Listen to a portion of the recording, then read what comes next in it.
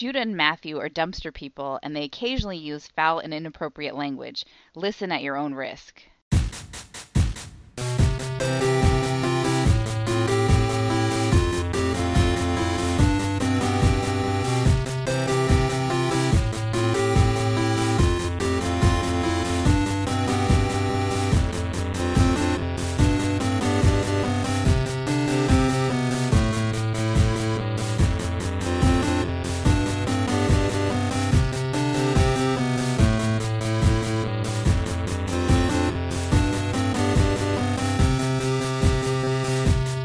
Welcome to Brother Date Star Trek edition. I'm Matthew. I'm Judah. Big week 114, which I sure is. have named Hollow Eric Foreman. All right. That's one thought. And the name of the episode, according to you, meaning the Zoom invite? Oh, I do wish to issue an errata, a correction, an apology. Okay. Several times since we have come back from hiatus, we have looked forward at the great episodes we have to look forward to. And I have uncritically read an episode title for a Voyager episode that's something like 0.49773 something. Sure. There is no such Voyager episode. That's the magic of Excel. Oh, okay. Every time you said that, I thought totally believable. Yeah, that seems like something Voyager would do. I haven't seen all the Voyagers, but, why not? No, the name of the episode is 1159. Oh, that's the Indiana one. Fantastic. Can't wait. Can't wait to describe that one next week. Indiana one. Yeah. Oh, I love that. I love that it's a competition every week. Well, it's not even a competition. It's just like every week somebody is celebrating because the other one has to do Voyager because there aren't any good ones. Yeah. There's not one good Voyager. So, yeah, dude, you get to do that one. Congrats. Anyway, good old Google Sheets followed the wisdom, the traditional wisdom of Microsoft Excel, and said, well, someone has entered the string 11:59 into this sheet. I bet what they wanted me to do is assume that is the time of 11:59 a.m., on a 24-hour clock, and just divide that. Just divide those two ideas. 11 hours and 59 minutes divided by 24 hours. I bet that's probably what they wanted, was just a division. They were very close. That is basically what I wanted. I liked it better than 11:59, for sure. Yeah, so I've put 11:59 in quotes in Landry here, not because I think it has quotes in the title, but because... otherwise it'll read the crazy... I don't want Google to go crazy again. Sure. Okay. Well, good. So, yeah, I had to, when I realized that this week, I was mad at myself for just reading that all those times and not thinking, that can't be the name of an episode. Yeah. Again, it's Voyager's. That's Voyager's fault.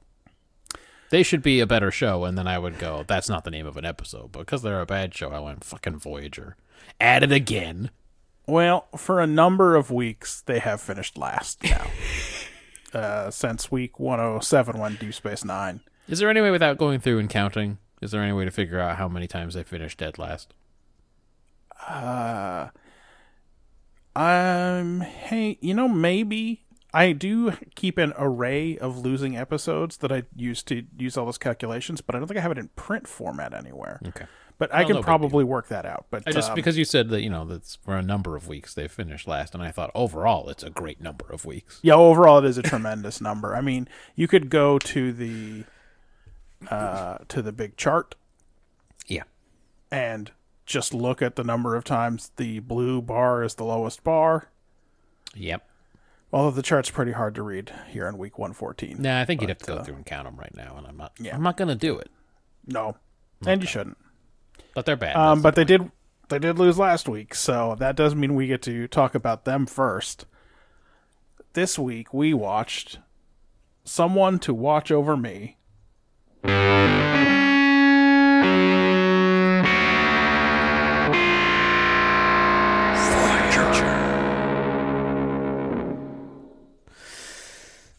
TP says B'Elanna is a girl and can't drive a car, a 20th century car. Seven is watching them from across the fucking Replimat or whatever they call it, the lounge. I don't know. They call it Neelix's place. What do they call that thing? The galley? Maybe they call it the galley. I don't know. Anyway, she's taking notes on her little pad. Neelix made some cheese. That's not a euphemism. That's going to come into the B plot. B'Elanna confronts Seven about spying. Seven says she's studying human mating, which sounds like she's a nasty girl. Just out there trying to do research on sex. Then she says B'Elanna and TP do sex too loud. And B'Elanna threatens her, and this is the episode, I guess. Credits. She does. Listen, there's no way to take when she says everyone in Deck 12, Section 8 has heard you. Mm-hmm. There's no way to take that other than as a jab. Yeah, you do sex too loud. Stop doing sex so loud. Right. I'm going to assume that we can A-plot, B-plot this one. Janeway talks to Seven about dating while she gets ready to meet the Kadi delegation. Then Seven has to talk to Schmallis about it, and guess what? He's going to tutor her in the ways of love. Fucking D and an A, specifically my A. He shows her an informative slideshow, and then we're back at Sandrine's, which is worse than a snake in my fucking bed. This is some bullshit. Oh, yeah. The doctor tries to teach her small talk, and then sends her after a hollow nerd at a table. That's Hollow Eric Foreman. It's a real shifty Hollow Eric Foreman type. That's Topher Grace for people who didn't watch that 70s. Yeah, right. If you didn't watch that 70s show, you don't know who Topher Grace is. Let's also, be real. Also, you're probably very confused of the 15 times we've referred to Red Foreman. That's right. We should have made that clarification back then. TP. TP walks right in on this program because, big reminder here, there is no privacy in the holodeck. Anyone can walk in whenever they want. At least on Voyager, it's always been that way. TP says Schmallis is not a good tutor, and then they make a bet that he's not going to be able to get her on a date. Because this is My Fair Lady or Behold a Lady, or Who's That Lady, or whatever. I mean, Behold a Lady is one of my favorites. For sure. Then they sing a hokey duet, which made me retch. You were mad at me later for not warning you that there was a duet, but yeah, there was. I mean, I was mad, sure, but mainly I felt betrayed. Sure. Well, I mean, it was a booby trap that I laid. It would have cost you nothing to warn me. It was a GoldenEye style proximity mine that I left there for you. Right on the body armor. That's right. Kind of glitches in and out. You can't see it. It's hard to see it. Hey, man. They're singing their duet, and the doctor catches feelings. Again. Always perving on the ship's child women. Yep. Seven gets some advice from Harry Kim, too. Wild that you can't ask anybody who knows about dating. What are you talking about? He went to that planet where the ladies needed his seed and were only going to club him over the head with the leg of a chair a little. Yeah, so they still needed the seed, so they weren't going to murder him. Right. Anyway, she ends up asking some guy named Chapman out. I don't know if we heard of this guy in the past or not, but I don't think we've seen him. And TP says he's like a nervous twit. I think he's just a low-rent Nard dog from The Office. Yeah, well, you may have been in my notes a little bit this week. That's fine. I also thought maybe Tom Paris was jealous of him because at this moment Chapman outranks him. Well, most people on the ship do at this point. And you know who definitely does? 7 of 9. Well, 7 of 9 outranks everyone but Janeway. It's possible Chakotay, but I think it's just Janeway. TP correctly identifies that Schmallis is falling for Seven, even without any real evidence. So I think probably just his past behavior. Right. It's kind of a giveaway. Schmallis gives Seven some sexy hair. The hair makes him hard, and I ask again why he was programmed this way. How does this help him as a medical professional that he gets hard when her hair is different? We saw the guy who programmed him 2 weeks ago, and Yep. he is an extremely horny man. Yeah, he did just straight asked that lady. First question. I got first question. I may have follow-up questions, but first question, have you heard of the Kama Sutra? Yeah. She starts to get naked in front of him, and he loses it and leaves. Now it's date night. Chapman's doing pretty well about not being a creep. Maybe he sees the doctor over there spying and playing the piano. I don't know. Like, he probably knows it's a public space. Also, Yeah, that's true. Sandrine says anyone can walk in anytime, so you gotta be cool. I thought Chapman tried real hard. He started when he was started off. He was trying hard, but they get big scary lobsters to eat. So fucking scary, like the world's biggest bugs. And she doesn't do well with it. And now the guy's kind of losing his nerve, and he's like, "How about dessert, or maybe like dancing because you're not good at dinner?" And then she accidentally wrenches this guy's shoulder out of its socket while they're dancing, so it's kind of a big L for 7. Yeah. Maybe even a big L7. Then she makes a mistake and says she likes her relationship with Schmullis better, but she don't know what she's saying to him because he's a borderline predator. They decide to do dance practice on the spot, and then Schmullis asks Seven to go to this ambassador's reception in the B plot. Yes. The Cotty guy. She's polite at this thing, and she like banters and makes a toast, and everyone's really impressed. But then TP reveals that it's a big bet between him and the doctor. Do you think that was intent? We save that for Theory Corner. She hates that and walks out. And on the way, she tells Scott Thompson. I don't know if you knew Scott Thompson was in this episode. He's in the B plot. Not Bobo Scott Thompson, who's been in this show in the past. Real Scott Thompson. Real life Scott Thompson. Article. Being Scott, like they hired him to be Scott Thompson. It was really good. Oh, they should have had that guy walk by and have Scott Thompson say, "It's me." This is an inside joke for the future. Anyway, she tells Scott Thompson to eat turds, and he loses it and passes out. That's in the B. You'll figure that out in the B plot. He's all drunk and everything.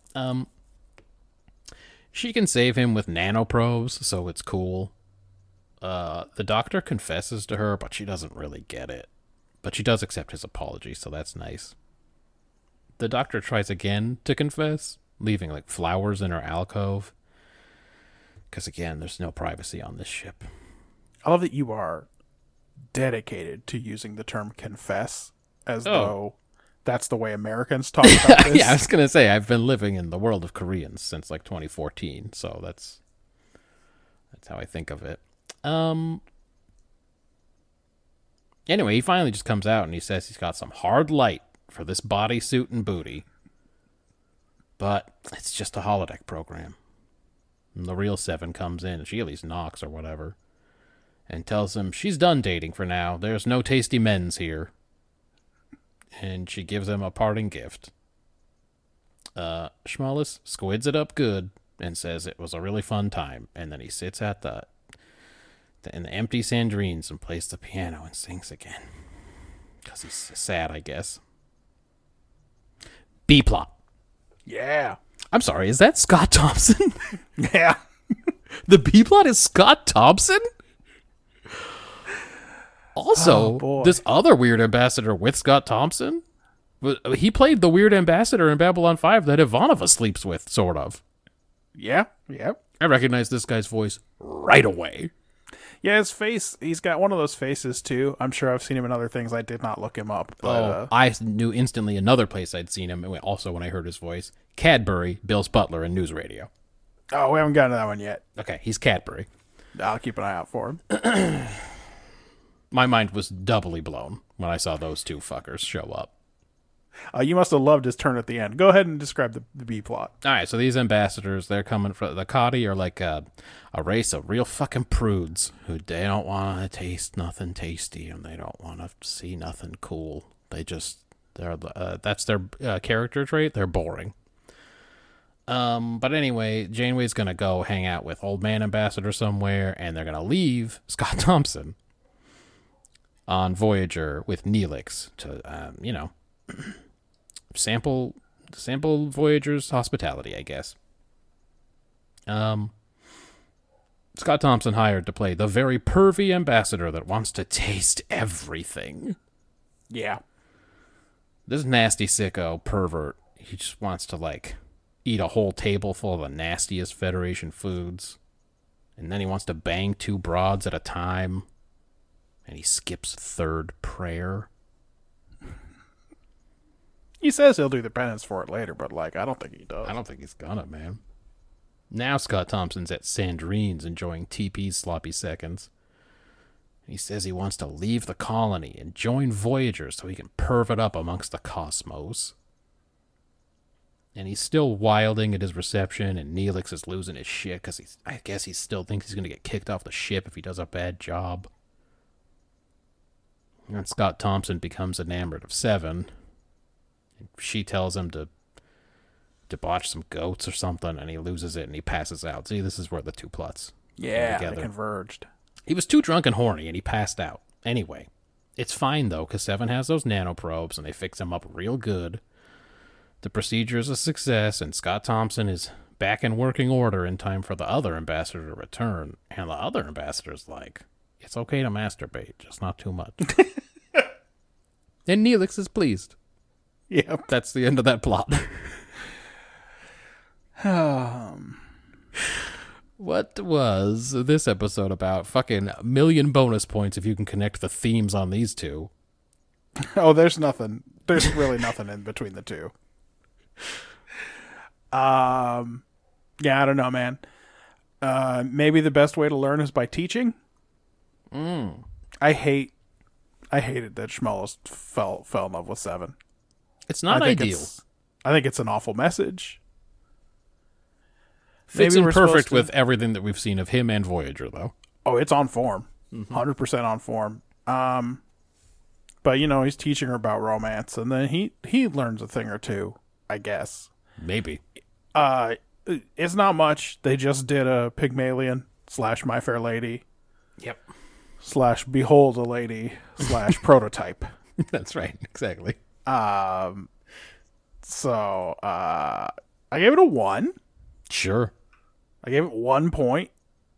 This seems fair. Maybe you were able to connect all of the disparate themes here. I tried reading about the themes presented in My Fair Lady and Pygmalion, and I also tried looking those up too. they didn't help me at all with this. No. They were not applicable.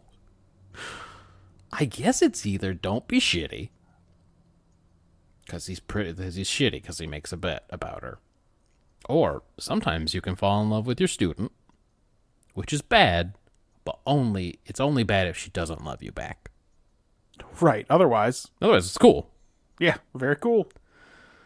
Yeah, and each of those takes is obviously near worthless, and I gave it a 1 as well. I could see a 0. If you'd given it a 0, I would have popped a 0 up there, but it's a 1. You know, I very rarely give a no-take 0. Did you... How about the execution of the episode? Sure. Yeah, I also looked up the meaning of the movie She's All That, but I remembered that movie actually came out around the same time as this episode, and it probably Right, yeah, wasn't unlikely. a direct Unlikely to have contributor. influenced it. Yeah. Look, man, I don't know what to say. Schmallis and TP are terrible characters in nearly every respect in nearly every episode, as we've covered a fucking 100 times, maybe 114 times. They're 2 of the 3 main villains of the show, for sure. Yeah, the other one's Janeway. There's 3 key villains in this show. And, you know, Tuvok and Chakotay don't even like each other, so they can't band together. No, it's just Seven. Seven's the only audience avatar just going, what the fuck's going on here? This plot's been done a million times before. It definitely does not need sci-fi to get it done. Nope. The B-plot is pure filler, straight from that episode with the weird ambassadors in TNG, or any Liaisons. any other Trek episode about a closed society coming in contact with Starfleet and going, this is better! Just no new ground covered here. And other than Scott Thompson showing up as a wild pervert alien, it's all forgettable. Also, because of the 90s, Seven is only allowed to consider a male mate. I just wanted to point that out. Only males. That is true. That is true. I gave it a 1. Snake eyes on the front end. What about you? I mean, I guess I have it 1 better than that here. Like you said, Scott Thompson chews it up just exactly like you want. Mm-hmm. I don't want anyone else So perfect. drunk on a bio bed shouting "assimilate me" at 7. There's no one else. I don't want it, and from anyone else. He's really when it first happened, I was just in shock, and then as the episode went on, I went, "He really is the best part of this. He's the best part of it. Probably the whole show. He's the best part of all of Star Trek Voyager." And you mentioned that they didn't try to do any sci-fi here. I actually liked that they didn't say, "Oh my God, we've got a character story. There's got to be an anomaly or some kind of new particle that's just wrecking up the place as the B plot." Sure, the 19th new particle that they've come across out there. So good for them for not trying to shoehorn some shit in there because they were afraid that the Geek and Nerds would turn off the TV. There wasn't any technobabble in this one. Yeah. I mean, they did nothing. At one point, Scott Thompson or maybe the other ambassador says, we're gonna find out if you're deserving of our precious minerals, and that's as close as we got to any motivation for why they're there. I'm not kidding. At that point, I couldn't remember whether someone had already said they wanted minerals from these guys or if this was the first we'd heard of it. I think couldn't first remember. and only. Okay. When Neelix is freaking out in sickbay towards the end, he says that the whole trade deal is going to be scrapped, and I was like, all right. That's right, those minerals. They want minerals. Voyager is always pretty hard up in need of minerals. Yeah. You Are My Sunshine is such a wild choice for a duet. Also, they got the arrangement on it is so fucking they're hanging out outside the caretaker's barn again or something. What the fuck was that? Terrible. I mean, I'm sure they wanted something from the library, right? And I guess I'm glad that they didn't just write an original song, and then also declare that it's the most popular love song in the galaxy or whatever. Sure. Well, Star Trek doesn't do that a lot because they love to just talk about existing artists. I mean, that's true too. Unless we're talking about the Great Bird of the Galaxy.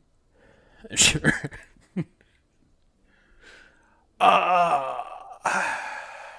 I cannot bring myself to feel bad for Schmollis at the end here. No, He was into Kess how when old she is was this 2 girl? years old. Emotionally, how old is she? 10? Right. Yeah, she was 9 or something when she was Borged, and it's been about 2 years that she's been unborged. So, she's young. Just having boobs doesn't mean you're ready to do the wild thing with the hologram.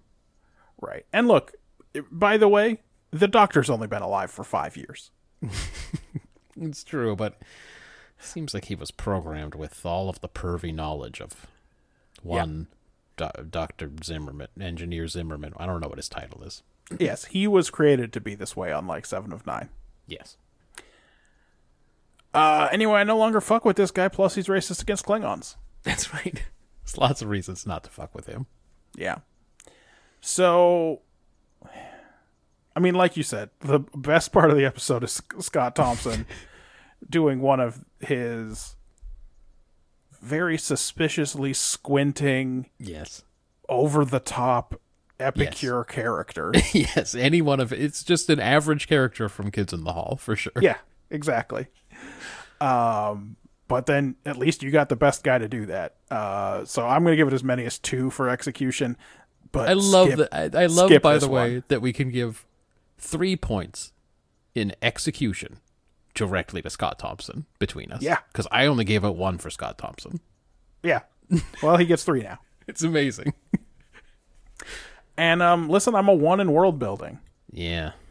Because we don't learn anything about why Voyager even needs these fucking minerals. We don't learn anything about any part of the universe, except there's a couple of lieutenants on this ship we ain't ever seen before, and how does that make sense? Sure. The Collective, for some reason, gave 7 pipes. They wanted her to be able to sing, I guess. Maybe she just sang like Uhura style. They just turned the intercom on and she just sang throughout the Borg cube or whatever. She just sang vaguely mean things about the other Borgs. Yes, about their weird dongs or ears or whatever. Right. The Doctor refers to her catsuit as dermoplastic garments. Fuck that guy. which suggests to me that he intended for them to be Part of her skin. form-fitting. Oh, okay. But yeah. Yeah, skin shape, skin molding, something like that. Uh-huh. Yeah, and again, Voyager needs minerals in a way the show has no interest in explaining. I gave it 1 point, and honestly, it's kind of a pity point for world building. Yeah, I mean, really, the only reason I even gave it 1 as well was Species 8472 has as many as 5 sexes. As 5 sexes, they think, yeah. And that and nanoprobes just do anything at all. Just anything. Anything you want. Nanoprobes will do it. Yeah, on this show they do. Otherwise, it's all Alien of the Week stuff. The Kadi hate spices. They like bland food. It's like the fucking 50th time we've had that Alien. Yeah, there's not much. Just a 1. Does it make you, in retrospect, feel better? Or maybe you already liked this about that alien race that was so insulted on Enterprise that they ate in front of them? It's not that I liked that plot line. It was the only thing I respected about Enterprise, that they kept going back to it. Oh, yeah. That they went back to that well like 3 different times, where they're like, these fucking guys again. Not only did we offend them again, now we're going to come back later for the big apology, and that goes bad or whatever. So, like, I admire that they were willing to do that much continuity and spend the continuity on a joke. Because you're clearly not supposed to give a crap if those guys are offended. Well, so what about Um, characterization? Yeah. Yeah. 7 is very curious about the wild thing. She thinks music is interesting because of the maths. Also, Jerry Ryan was rewarded for her debasing toil on this show by being allowed to sing again this week.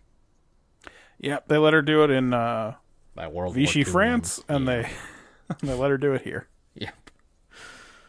7 comes to the appropriate conclusion that all these people are worthless and definitely she can't date any of them. They're terrible. The Doctor tutors 7 before falling in love with her. He gets to sing too. Will he ever pass up a chance to date the women with childlike qualities on board?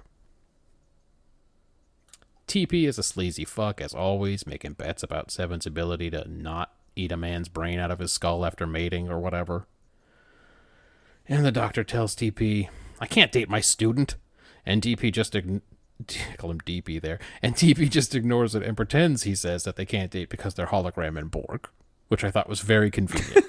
He literally just said to you, I can't date my student. And he's like, come on, there are stranger things than a hologram and a Borg. And it's like, that's not what he said. Yeah, that ain't the problem. Don't pretend like you don't understand the actual moral problem here, you piece of crap. Kim takes it pretty well that he's not on the list of mating candidates, maybe because he never expected to be on it. Plus, he gets to shit on her other candidates. Yeah. Oh, he does immediately turn to, well, maybe I can gossip about these people. Mm-hmm. Is there any way I can get in on that? Neelix still thinks he might be beamed off the boat at the next stop, so he's worked up about this mission. Spends the whole episode hand-wringing because Scott Thompson. Scott Thompson's a lot. What are you going to do? Oh, yeah. Actually, in real life, I would be pretty worried as well. But they sent me the most perverted alien in the galaxy. Even though all he's doing is eating a sundae or whatever, something about it is so bad. A 3 for me.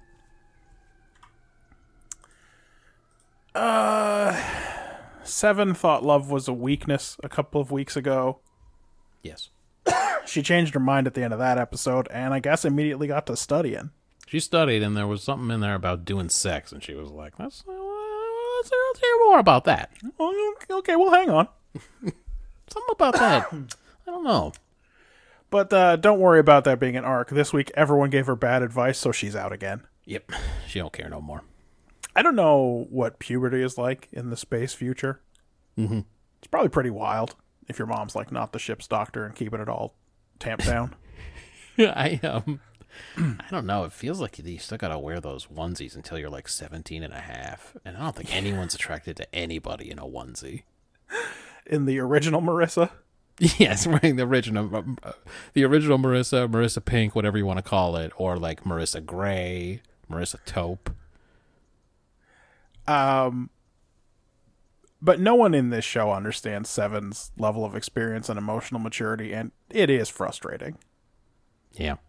that she's like, yeah, B'Elanna got mad at me because I've been snooping around and listening to him fuck and stuff like that. And Jane was like, sounds like you want to date someone. Okay, hang on now. No. Yeah, it sounds like she does actually need to learn more because she's very curious, and that's something. But like that definitely means she's probably not ready. Yeah, maybe there's a pamphlet or something she could start with. Look, man, I don't want to be the conductor that told Ravel that he didn't understand Bolero. Okay, but the reason that no one in the show says anything about her childlike state is because the writers don't know what they wrote. They don't know that she is childlike, even though they wrote it on purpose. So they're like, "What? She's good to go. Look at the boobs." I mean, I don't understand what you're saying. I can see her butt crack. She's good to go. I mean, I definitely believed that at some point one of the writers said to the other one, if there's grass on the field, play ball, if that's what you're saying. That is what I'm saying. Terrible. Oh. Terrible. Do you like Neelix as the straight man in a story arc? I mean, I don't. I just understand his petrification. When that guy's like... When he skips third prayer and you go, oh no. He's gonna get his dick stuck in something, I think. What am I gonna do when I gotta call Schmullis because this ambassador's got his dick stuck in something? Neelix is gonna be like, he made me replicate a vacuum. I told him we don't even use them here.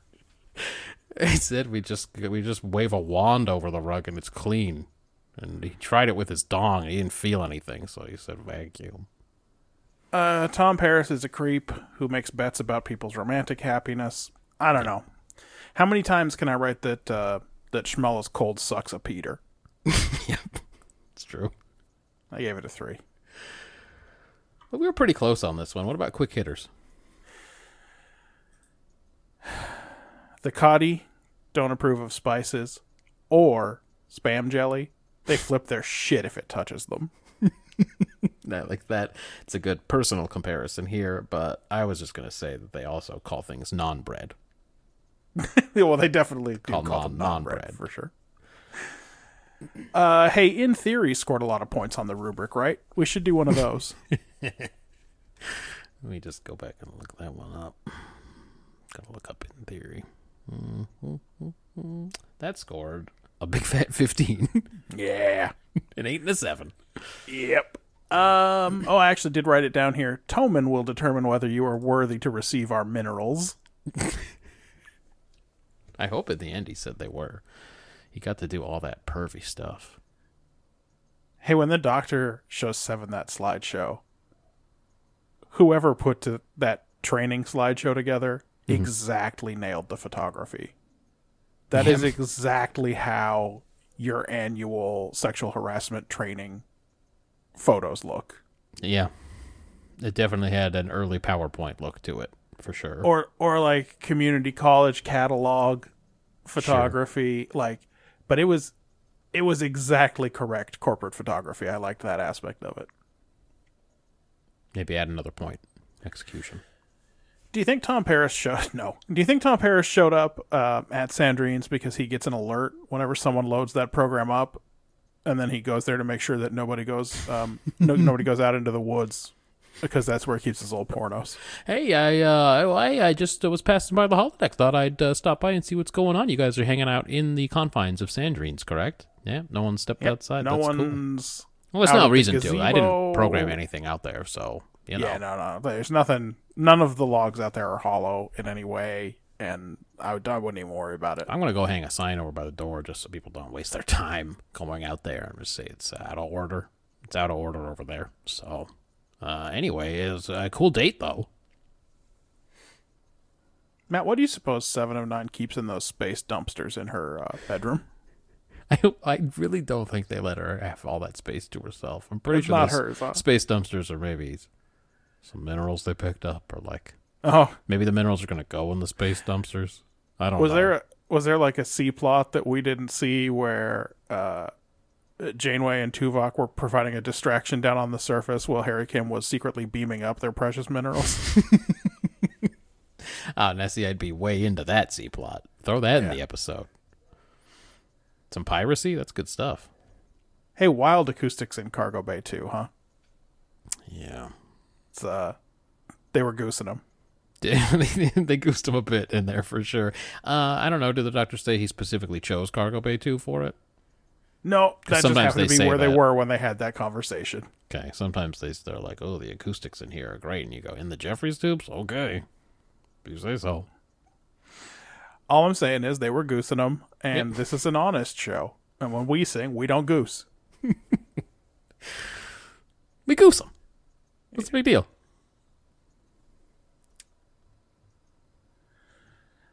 Should I do one quick hitter? I refuse to accept that there's a full lieutenant on the ship that we've never even seen. Even wearing regular Starfleet pips, not Maquis ones. I just wonder how many departments there are and like how many people they need to like ostensibly promote to like run teams and stuff. Like I wonder if they're just like, we just need more lieutenants to run some shit, to be in charge of some of these other idiots. And so like people are just getting promoted in the background and like technically they're a higher rank than TP, but like you're never gonna fucking see them because they're just in charge of 4 ensigns on deck 7 or whatever. I don't know. I'm just saying, when I see something like that, I just think, we've never seen this guy before. It's the 5th season. We've seen a lot of dead extras for sure. How many fucking extras have we got on this ship? Matt, even when they let 7 of 9 get out of that catsuit, even when they let Jerry Ryan get out of that catsuit, she doesn't get to wear flatter shoes. They've got her in 4-inch heels. Yeah, no matter what. The rest of that outfit was like, there's a lot of weird shit going on with that thing they had her in on that date. But yes, they still had her in the giant heels. Isn't she tall already? What's the point? Yeah, you would think so. Just trying to make Chapman feel bad? I said about Chapman that he looks like Ed Helms, but he had much more of a Chris Parnell energy. Oh, man.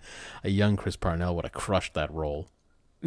Exactly. What was he doing? Leo Spaceman on that date.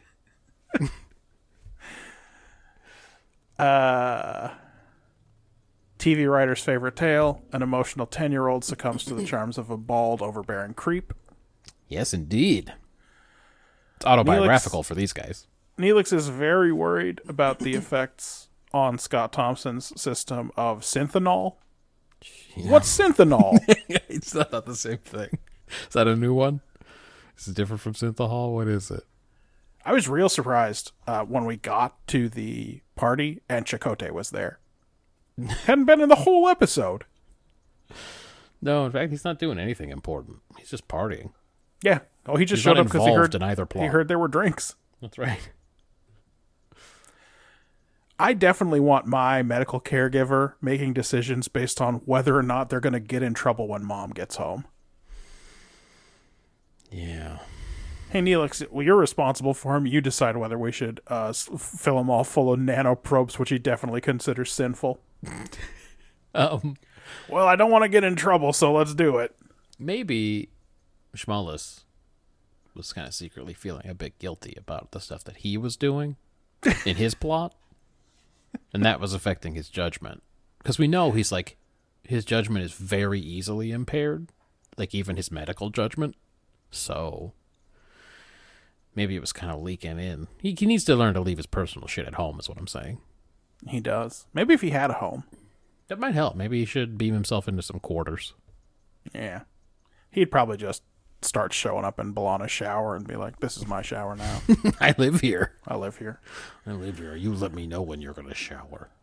I got mad that they ended on a song, too. That's not good.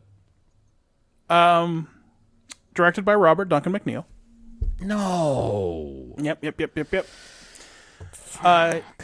Here's a direct quote from Memory Alpha. Oh, you did tease that you were going to give me a wild quote.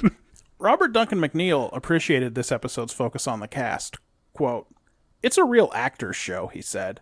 What? "So I felt particularly excited, being an actor, to work on a show that really depended on the performances and the subtleties that the actors could bring to it." McNeil also felt that his own character of Paris had some really great stuff to do as an actor. Hey, bud. said I know actor we a haven't number always of been times. kind to you on this show. At no point did we ever say, is that guy an actor? I don't think he's an actor. I don't think he is. I think he got lost and just roamed onto the set or something. Like, hey, we know you're an actor. We know and that was it. We know you were brought over to this show because they liked your performance as another character in another show. They liked you as piece of shit in that other episode, and they said, we need a piece of shit. Hey, we should have one. Anyway, he seems to be very nervous that he won't be considered an actor anymore now that he's directed this one episode of Voyager, huh? That was a baffling number of actor appearances in that paragraph. Wow. That's too bad. Poor guy. I gave Best Actor to Scott Thompson shouting, "Where did the funny man go?" And I gave Worst Actor to Harry Kim trying to muster it up about how he plays the clarinet. Yeah. So that Don't write him off. He plays the clarinet a little. that she might want to put him back on the list, but she did not want to. No, she would. She'd been down that road, and he got so scared. She tore the whole list up at the end. Yeah, it's true. Oh, Matt, you have any? I know you did the description. Oh, just one. Seven's hair was clearly already done up before that scene where she shakes it out. You could tell it looked different in the back before he touched it. That's all. Well, yeah, it's because the thing is you can't really do that. Yep.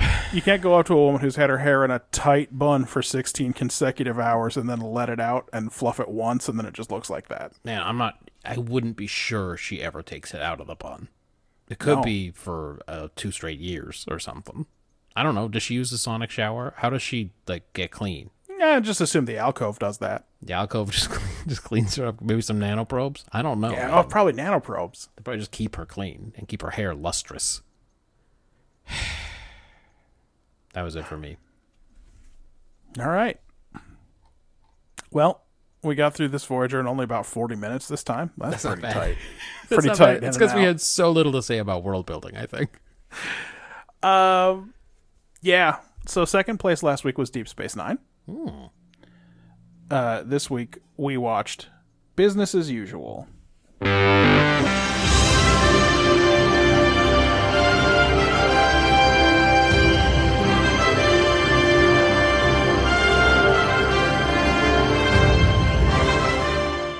By the way, I would be very surprised if he didn't A plot, B plot this one.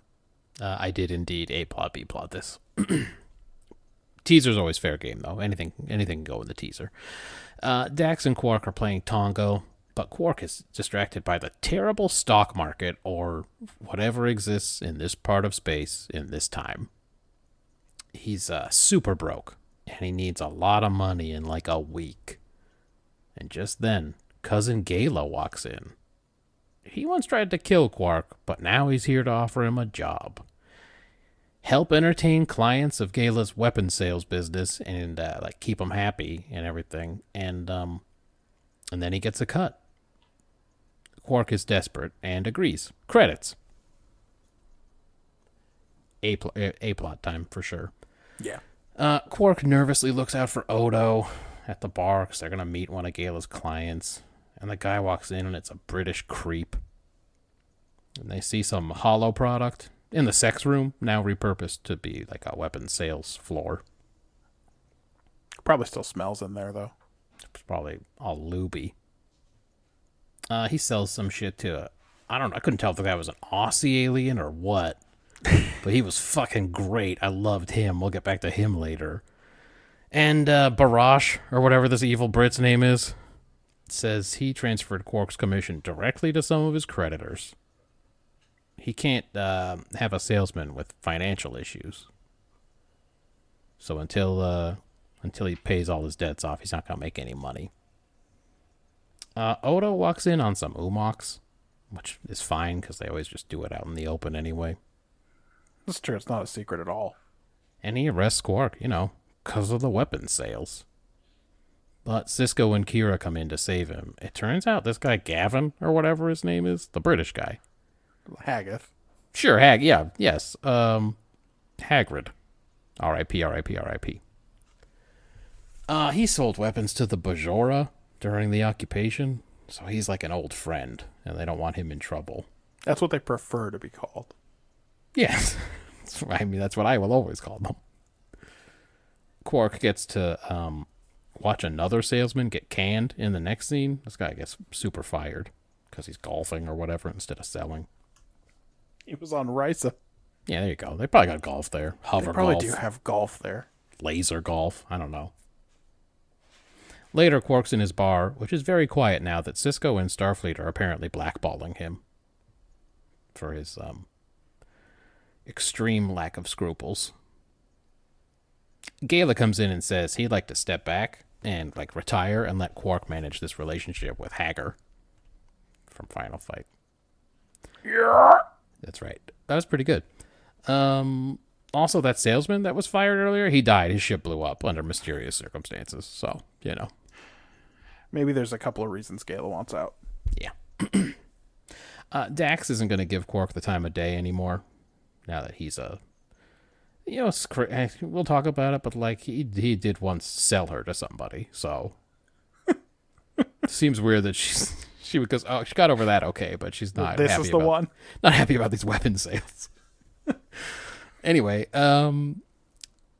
Quark prepares for some regent's arrival, and that regent turns out to be Cyrus Redblock, whom I named my son after. So this made me happy. This regent wants to kill about 28 million people, which makes Quark nervous. I'm sure we could talk about it again, but when he says he wants to wipe out the city that this former general of his is based in, and Gala asks the question, so how many people are you looking to kill? I thought it was weird that the guy didn't look at him and go, that's not, you understand, that's not how I thought it. I didn't sit down and think, But it turns out this guy totally did. So good read by Gala. This guy was like, Gala's I an was expert. thinking 20 initially, rising maybe to 28 million. Yeah, Gala read this guy like a fucking book. He's like, oh, this guy's going to be interested in the fucking stone cold numbers here. Gala gives Quark a pretty sick pep talk about how many damn trillions of people there are out there, and so who gives a shit about these 28 million? And Quark has a bad dream about it. That's gonna go into the scoring. I know. Hey, who's the first person in the dream? The person who you think maybe is the most important person to him, or he's most worried about? The most important person in this episode, for sure, is Ben Sisko. Is that who's first? It's not Jake. Was Jake not there? It might have been Jake. I think it was Jake was in it. Maybe it was Ben Sisko first and then Jake second. His two favorite people he's very worried about their safety. Yeah, it's a bad dream all about it. All the characters are dead, and it's because of him or whatever. Quark breaks into Dax's quarters to give her a Tongo table, Tongo game, Tongo wheel, and she tells him to bathe in shit. I guess he's trying to tell her he's going to find a way out of this relationship with Hagath, but she doesn't let him finish. Quark tells Hagath he can't get the bioweapon that they were going to use to kill all those people. He can get, some other ones that'll be pretty good. What scheme is he running, we think, at home? Quark has invited the Regent's mortal enemies, the Palomarian Freedom Brigade. He wants to sell the new weapon to both sides, he says. And during the demonstration for Regent Redblock, he pretends he can't open the sample. Gala leads the Freedom Brigade right into the same room the Regent is in, and the two sides, murder each other a bunch. Quark is happy. At home, we are puzzled. He sits right outside the hallway just listening to People blasting each gunfire other. and people running in, and just sits there like, now I've done it. I did it. I'm a good boy. Quark just explains the whole thing to Cisco, Yeah. who I guess isn't going to put him in jail? No. Even for all of this. Quark just has to pay what it will cost, in quotes, to fix the cargo bay. Dax and Quark are buddies again. Somehow. A lot of good TOS laughter at the end of their little scene together. B-plot. Jesus. Can't wait. Yo, O'Brien can't get Yoshi to sleep. That's his second baby. Keiko's out of town. Jake offers to babysit, but Yoshi will only calm down when O'Brien's holding him. So he's taken him to work with him amongst the station's many exploding consoles. Yep, a very safe place to work. Some just shoot lightning. You never know when there's a computer virus or just like a bomb strapped in the computer sometimes. That's right. Some of these shoot lightning on the regular. Like, why would you do this? Yep. Anyway, great call by him. Also, anyone from any universe can beam right into Ops whenever they want. Just kidnap whoever and take them back. Yep. No one's son has ever been kidnapped on this show before. Nope, not at all. O'Brien even takes Yoshi to play darts. Again, no notes. Great parenting. Bashir examines Yoshi, and there's nothing wrong with him. He's just a sad boy. Yoshi falls asleep in Ops, which Sisko finds distracting, so he offers O'Brien more time off. This plot was beyond nothing. O'Brien gets a visit from Worf, the latest to say, "Where the fuck is that useless chief?" But big surprise, Yoshi doesn't cry when he's put down this time, and O'Brien falls asleep in his chair. That's the fucking plot. Yeah. Great stuff. What was this episode about? 10 trillion bonus points if you can connect the takes. Oh, boy. All right. I guess there's something very vague in here about not knowing where your limits are until they're really tested. Like, Quark probably thought he would do anything for money, and now he's finding out there is a line he won't cross. Sure. But he's not introspective about it, so we don't know if the line has always been there, if it comes from his time working with Starfleet, or his unconventional brother, who is maddeningly absent from this show. Yeah, you'd think that would be a good guy to talk to for Quark. Uh-huh, yeah, you'd think so. So not a clear take at all, and I'm going to give it 2 points for themes. Yeah, I have a similar take. How far would you go to live the life you want? Yep. For Quark, it was somewhere shy of being involved in the planned death of 28 million people. Yes. But it's like somewhere above selling thousands of weapons that will realistically be used to kill thousands of people, so... They could even blast like a knight in dwarven armor. That's Dwemer armor. That's right, I saw that. It was a good demonstration. So it's not great. It doesn't sound like it's great for Quark, but anyway, that's the take I came up with. I mean... The examples in this episode are so extreme that it's hard to use them as a cautionary tale, and otherwise it's just a question. So I gave it a 2. You fought big for Phage. And Phage was a what would you do to survive? But you're right that they make a big specific point in this episode of Quark has his debts paid off right up at the top. Yeah. So everything that happens beyond that is because he wants to be rich. Yep. That's why I said the life you want instead of like to survive or whatever. Because, yeah, he was going to be making so many millions of bars or whatever. Execution. I really wonder if the audience of DS9 is supposed to be so morally reprehensible that we're just supposed to forget all the Quark stuff that keeps happening. Yeah. Or if it really is just the writers that are morally reprehensible themselves and they think this is all fine. But man, Quark's pretty terrible, and he just keeps hanging around. He's not a good guy, and they keep doing nothing about it. Sisko says he has to pay for the cargo bay. Yeah. He should have just said there's no crime on the books. There's no law on the books that fits your crime or whatever. Yeah, that's the big punishment at the end of this episode is Quark's back in debt again, except it's debt to the Federation that Sisko can waive at any time and also probably doesn't really expect him to ever pay. Yeah, it was unbelievable that he did sell lots and lots of weapons in this episode. Anyway. Yep. This B-plot, man. I guess it's just there to lighten the weapons sales plot, but like... They only spent 9 minutes on it or whatever, and nothing happens in it. Just scrap it. It's absolute trash. It is the maximum amount of lightness you can put into a B-plot. It's the lowest conceivable stakes. It's just nothing was happening. My baby's crying a lot, and that's a problem that all parents have with all babies. But it's TV-worthy. Because Keiko's out of town. There's the convenient thing. So I think you mean Professor O'Brien? Oh, please stay out of my notes, you fuck. Okay, sorry. All right, well, I guess I'm just going to have to update my Merle because it's not getting it done. I'm sorry about that. Anyway, I thought Quark was going to have, like, this cunning plan, right, to get out of this thing. But Gala goes, well, what if they run into each other here on the station? And Quark goes, don't worry about that. And then he just runs them into each other. Yep, and that's it. That was the whole plan. That's the very obvious plan that he goes with. The one that Gala goes, what if they run into each other? And by the way, he's 100% convinced that that was all he needed to do, too. Yeah. We learn at the end of this that Hagath and Gala both survived and are on the run. Yeah, and he seems fine with that. Quark's fine. He's not moving. He's not changing his name. Nope. It's, Cisco even says something like, I don't think you'll have to worry about them anymore or something. And I just went, why? You think they're going to be killed soon? Are they going to be killed by the Freedom Brigade or whatever? Anyway. This might be the craziest instance of no punishment being handed out in Star Trek so far.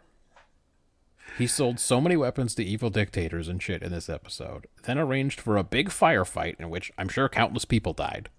Yeah. And then obviously they killed each other after the firefight too. And Cisco hands him a bill for 575 self-improvement credits. Uh-huh. And the episode ends? That's the cost of one pretty good tuba. I couldn't believe it. Yeah, man, I gave it a 1. Not a winner.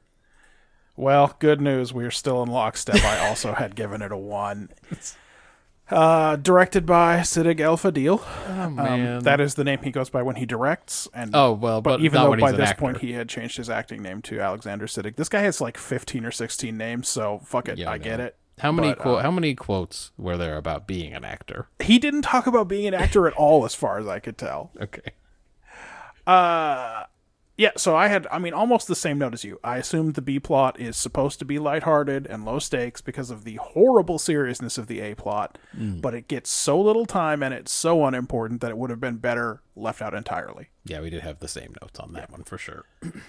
They should have used the time instead on Odo, who has to eat a big face full of shit when Bajor insists that Hagath has to be allowed to keep selling weapons, and where's his sense of justice? Why is he out of the show at that point? Yeah. He's the logical person for Quark to turn to instead of Dax also. His best friend. There are a couple of other problems. It cuts from one Quark and Hagath scene to another Quark and Hagath scene to a third Quark and Hagath scene, like a montage but with distinct scene transitions. Yep. It's frankly incredible that Quark isn't worried Hagath is going to send someone to kill him at the end. Yeah. Jake's on the call sheet. He's in one real scene and one dream scene, as though he's had enough interaction with Quark after season 1 for Quark to even remember his face. Yeah, for sure. So it was a bit of a mess overall, and then I had to subtract 2 points for the nightmare. So it's a 1.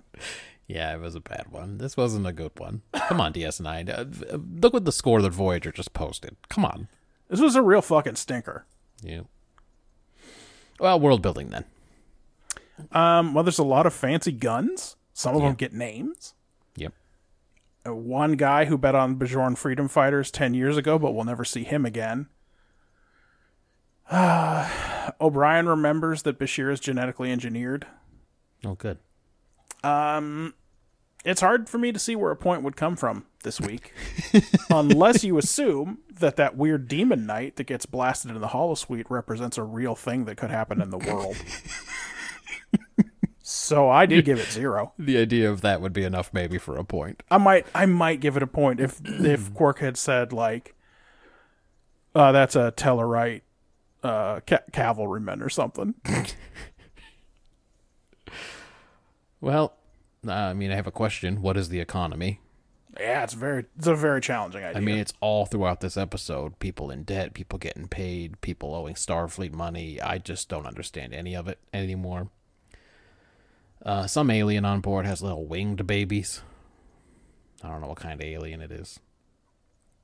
Yeah, I wasn't sure if that was a person or a pet or a project like to keep a bag of flour in the back or something. Jake said that one of, like, Lieutenant somebody or something like that.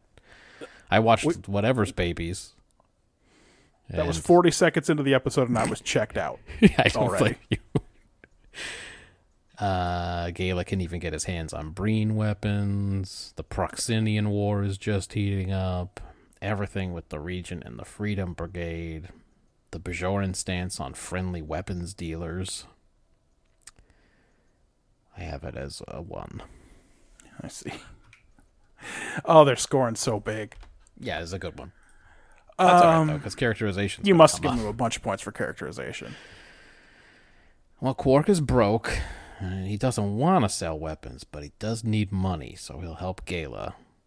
And he doesn't really mind the idea of people dying in the abstract from the weapons that he sells. But once he sees some big old numbers, his conscience takes over. Keiko is a whole professor. Yep. Like you, I did not know that. That seems new. Jake thinks he can babysit. I thought he'd be in the episode because he was in the first one in this B plot, but he wasn't. He wasn't. In it. No. O'Brien's going through new father crap. Again, he's had a baby before. This is his second. I don't know why we're acting like this is a big deal. Yeah, we see his first baby this week. That's right. Exactly. Professor Keiko takes him to kind of an inappropriate location on the ship. Yeah, I don't know what she's up to. Dax is all cheesed off at Quark about weapon sales. Cisco is a fucking joke. It's a 1. Yeah, I guess I guess this is the one where I was a little less bad than you. Okay. Quark has a line. It's just absurdly high. Yes. Dax and Cisco, and I guess the rest of the Federation guys don't think much of arms dealers. By the way, was Quark really joking? Or if the guy had been like, all right, we can wound 10 million of them, would he have been like, okay. It is very difficult to know whether that would have been enough to mollify him. Yeah. Sorry, go on. Worf regrets not seeing Alexander during the 1 week he was Yoshi's size. But not enough to worry about the time he's missing with him now, apparently. Not enough to ever see him again. Not enough Right. to ever call Minsk and be like, hey, how's it going? I'm I'm not kidding. He will just show up randomly in a season or two, and he'll be 23 years old, and Yes, you'll go, I what know. the fuck happened? You haven't even teased me like, I never talked to him. He's going to just say in the show, I don't know. I don't know what was up with him. I guess he's Yeah. in the Klingon military now. Spoiler alert, everybody. I don't know. Like, Well, I how was am I thi- supposed to know? I was thinking about it. This is Deep Space Nine Season 5. Mm-hmm. That's the equivalent of Next Generation Season 10. Yep. And he was He was conceived, conceived in season Season 2. 1. Season Oh, 2? yeah, Season it 2. was season You're 2. right. It was Season 2. So he's Conceived in like, Season 2. So he is maximum 7-ish? 7 years old.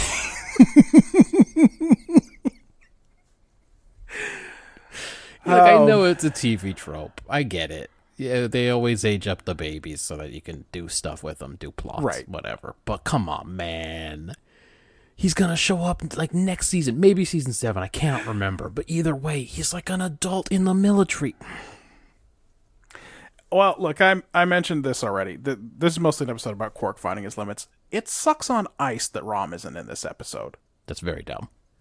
Like, Rom is the perfect contrast to Gala. That's right. I mean, he's more of a he's a better contrast for Brunt, but Brunt's not in this one. Yeah, I was going to say, Gala himself is a little bit of a non-standard Ferengi, but he does have the sickening greed. Right. Like, it just would make so much sense for Rom to be the voice of Quark's conscience in this one. But instead, he's got to go break into Dax's quarters, and then she just keeps shutting her bedroom door on him. Yeah. So, that sucks. Characterization-wise, I gave it a 3. Okay. So, woof. Quick ones. Gala can rub his ears and call Dax's outfit titillating all he wants, but 40 years of watching pop culture has taught me that someone who speaks this theatrically ultimately isn't going to follow through with Dax. He doesn't have it in him, huh? I don't think so. Also, the guy who plays Gala played Raphael in the 1990 movie. Oh. And he was the only one of the turtles to both wear the costume and voice the character. I mean, the voice I'm not going to say it was familiar. The voice was interesting. It was probably easier to talk out of that costume. Plus, I assumed it was all ADR than to Yeah. have those Ferengi teeth. So I'm not going to say I'm like, oh, that makes sense now. But I was thinking about his voice the whole time because it was wild. Yes. Galo's quite a character in this one. Not played by Scott Thompson, sadly. No, there would be a different show. There's something going on with weapon sales, but that's not really what I'm worried about, says Cisco. He says, well, is he some kind of fucking pervert? Did he come here to perv this station, like, out of existence? What's the deal with this guy? Yeah, weapon sale. I know, he's a bad guy, but, like, it looked like he wanted to fuck me. Did you see he was wearing sandals and it made sense? Since when was Keiko a professor? She wasn't really qualified to teach at the station school in season 1. They did seem to be implying that. Yeah. When O'Brien handed the baby to Jake and the baby started crying, I was worried that the baby was racist. Well, But O'Brien he's not. is. He's not. He likes Worf at the end. Yeah. Oh, and then I thought the expected ending was, oh, he's gonna make Worf babysit him and leave the room or something, because like Worf, Right. But no, it was just that he had calmed down. He does make Worf babysit later. Yeah. From my description that I don't get to read because you read it, Cisco and Kira let Quark know their days of looking past his many, many sex crimes are over. Sure. As they are looking past one of his greater crimes. That's right. All right, we're definitely not doing anything about this thing you're doing. It's just so reprehensible, especially to Starfleet folks. Where we can't do anything about that, but you better watch out with the lesser stuff. In this dream sequence of his, Matt, they made everybody up to look all ruined and dead. Like, they made him look pretty bad. And then O'Brien comes in, and he just has a 5 o'clock shadow. And I just imagined the makeup guy going, you know what? That's good enough. That looks pretty. That looks right. You know what? I think this is it. Right? You No just need have- to gild the lily here. You have kind of a natural poisoned something- look. There's something about your face. You You don't just look look well. poisoned. You look like someone has sabotaged your health. Yeah, well, his whole thing in the dream is that you killed my baby, Quark. Yeah. Because I guess Quark was watching the B plot. Yeah, Quark was paying attention to that, huh?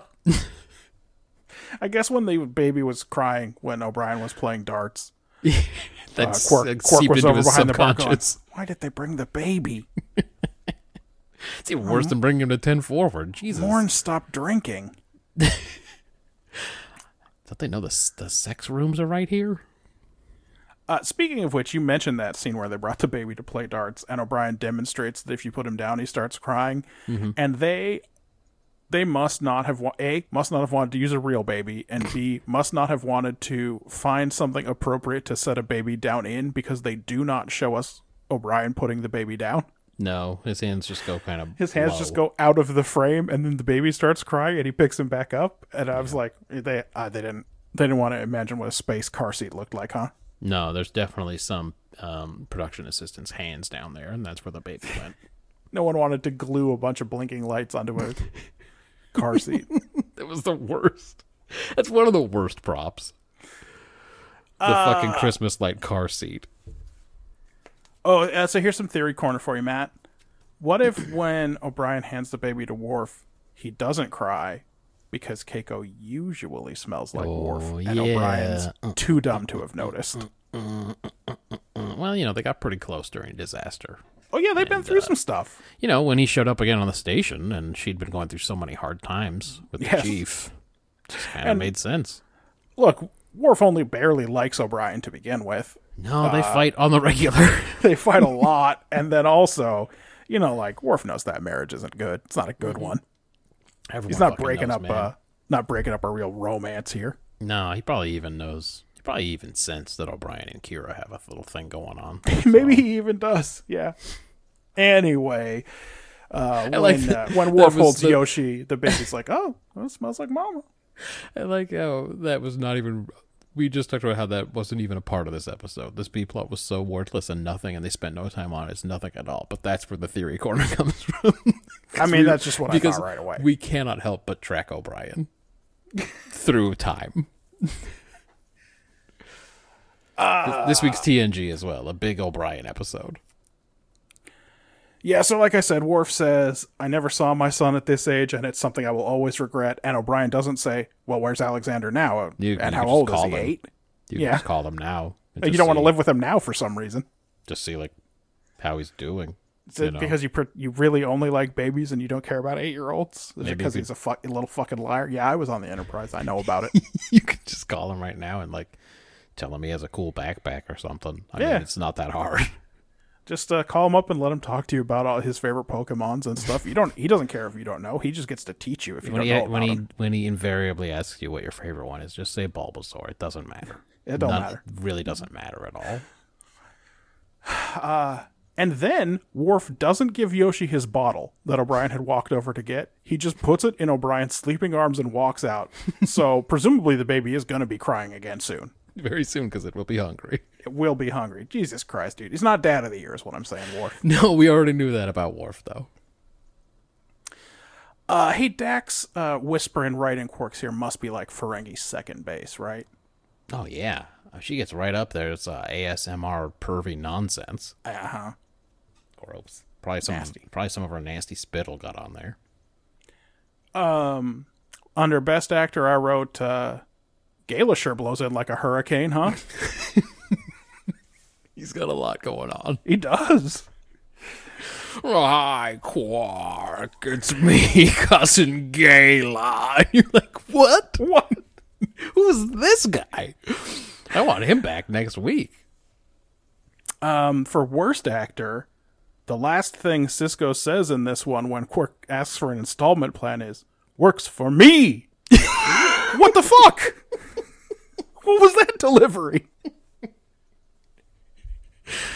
He didn't even know what episode he was in, man. He's only barely in it. There hasn't been one about his character in like 15 weeks now since Cassidy came back or whatever, and he's like, I don't know. I go there, I say the lines, I toss a baseball around. I've lost the feel. I don't have it anymore. What's my character? Who is he? What does he do? Works for me. Works for me. What? Excuse me? I'm out of quick hitters. Do you have any? Yeah, well, I had Best Actor candidate, that maybe Australian alien who blasts some shit and goes, oh, nice! That dude is excited like he saw a motorcycle. That guy was... That guy was so amazing. I need him back in Lacarian City Nights. I need him to show up in that fucking show. Yeah, he could be selling arms or something then. He was so good. I laughed. I had to pause. I was laughing so hard at that guy. I was like, man, they gave that guy 2 words. One of them was awe. Did you like when he said 2 motorcycles with a little house in between them? All right, nice. It's one of my least favorite skits. Sure. That's it for me, man, because I did the description. Well, that's exciting because we only have one more to do. 2 great episodes so far. The winner last week, somehow, was TNG with Conundrum. This week we watched Power Play.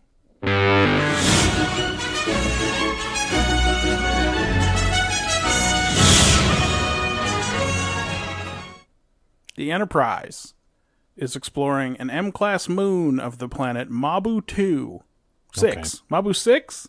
I don't know. What did I write? Malibu 6? I'm going to be real. I don't know. It's supposed to be uninhabited. You never hear that when it's uninhabited, though. This time what's happening is they're picking up a fragmented distress call from the surface. It seems to be coming from a Daedalus class ship, a type which has been out of service for 172 years. That's, well, we'll talk about it, but as usual, the math hadn't really been worked out in the TNG years. Yeah, so, well, that's post-Archer. Yeah, but they're like, later on, they're like, the Essex was lost about 200 years ago, and I just did the quick math, and I was like, I don't know about that. That seems pretty tough. Yeah, so they look it up, and sure enough, the USS Essex disappeared in this sector, was a Daedalus-class ship. Captain Bryce Schumer. Schumer. We'll talk about it. Which one it is. Picard's ready to move on since presumably the crew's been dead for 200 years. But Troy has been creeping closer and closer to the view screen during this scene, just like slowly moving closer and closer. Mm-hmm. And she tells him that someone's down there alive. Did you ever see one of those videos where someone's like, hey, watch this video, and you watch it, and it's like a person juggling or something, and then the video's over, and they're like, did you see the ape? Yes. And you go, I've seen the basketball video that you're referring to specifically.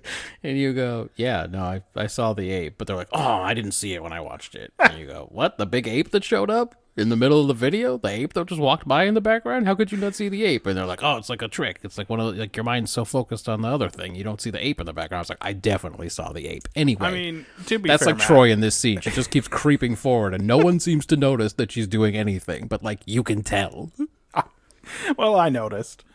To be fair, though, Matt, if there was a cool boy band music video where they had a good choreo at one part, an ape could walk through the back and you'd miss it.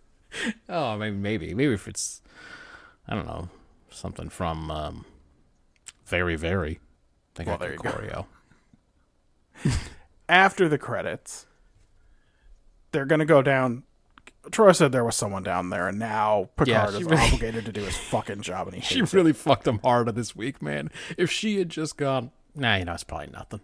Yeah, and it's true. Everything would be fine. It's true.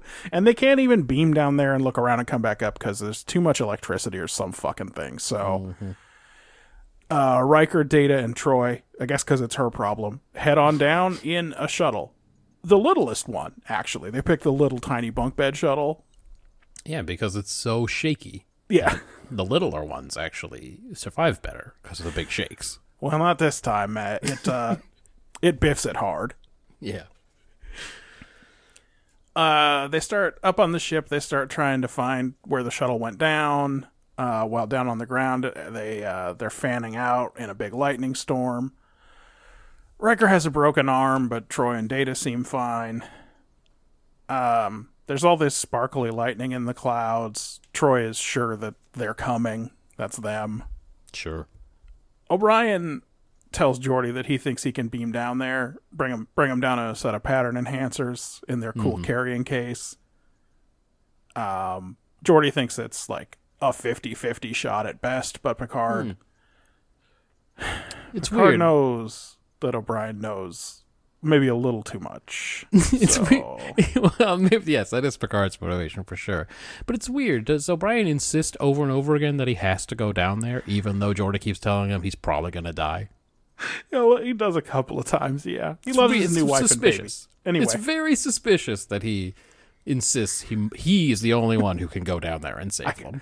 I know I can do it, he says. Anyway, he does make it down there. They set up the glow sticks, but before they can beam up, they all get hit by dang old lightning, and while they're unconscious, these 4 orbs come drifting down like they're going to impregnate Troy.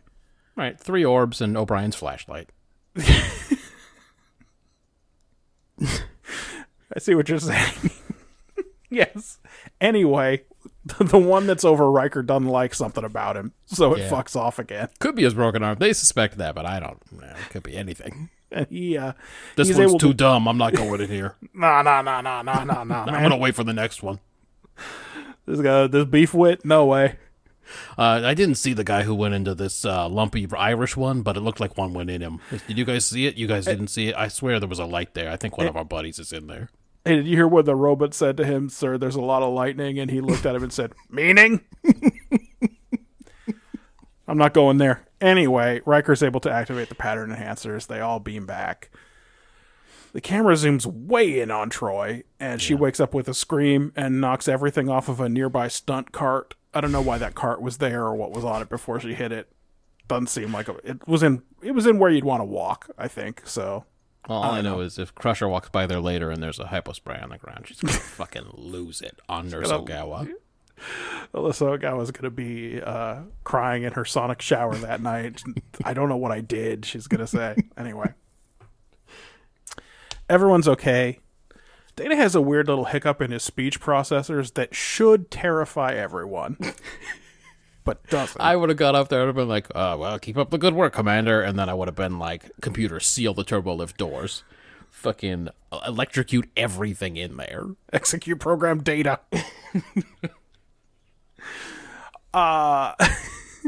Instead, Riker's worried about Data's weird insistence that they begin scanning the planet from the radical South Pole. It's so cool down there, he says. They've got Baja Blast. Anyway, Yep. Troy is making the same pitch with Picard, but like a human being. But before she can convince him of anything, Data and O'Brien just go full mutiny. O'Brien even shoots Ro with a phaser. Yeah, there's some phaser stuff going on in that one. Riker manages to transfer command of the ship to engineering, which causes the 3 mutineers to leave the bridge. And then as soon as they're gone, he just transfers it back and tries to trap them in the holodeck. So these guys aren't the best and brightest, it seems. Yeah. Not holodeck, turbolift. Turbolift, Traps them in the yeah. turbolift. Did I write holodeck, or am I just can't read now? Which Well, am you know. I? Work's been tough now these days. They So stop tough that you can't tell whether you should say I or I'm. right on the bridge. They managed to stop the turbolift car on deck 13. Look, man, I get it. Now you're operating on my level. That's what I'm saying. That's what I liked last week about Conundrum. This is that everyone was on my level, and now you're there too. 7 a.m. meetings. It's dark when I start my workday, and it's dark when I'm podcasting now. So Yeah, there's nothing worse than that. Your second job, I mean, taking up the rest of your evening. Worf and Lita Alexander roll up on the turbolift car. Bro, she was so conspicuous. Marjan was watching and went, "Is that Lita?"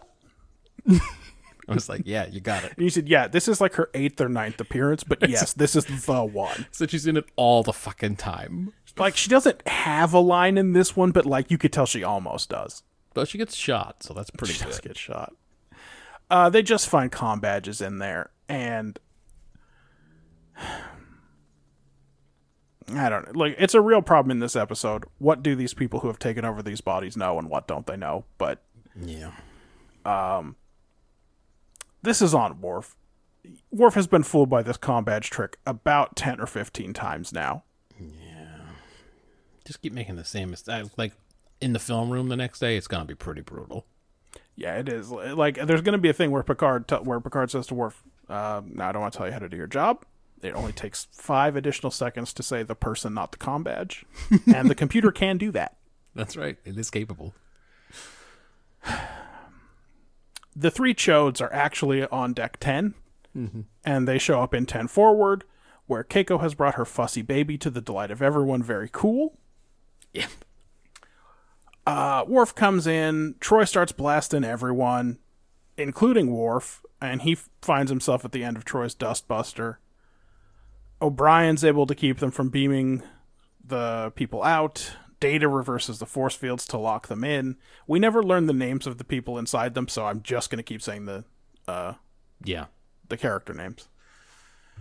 Picard begins attempting to try to negotiate, but Troy knows his playbook somehow.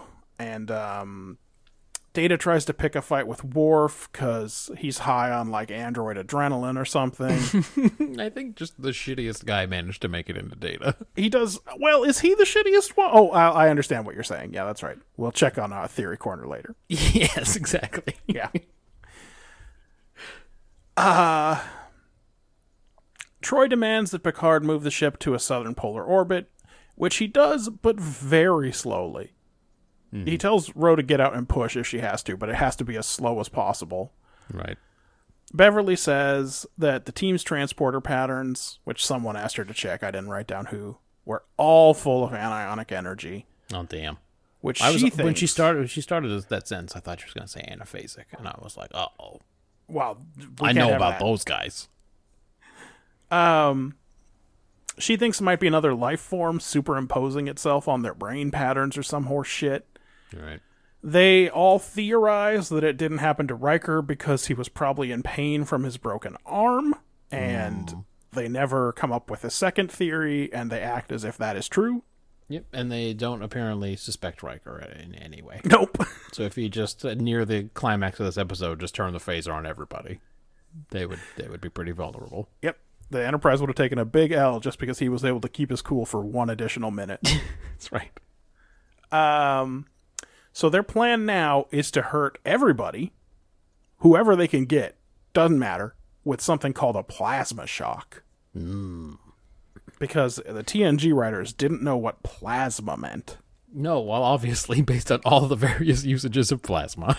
Yeah. Picard calls back and offers to trade himself for the wounded crew, which Troy accepts.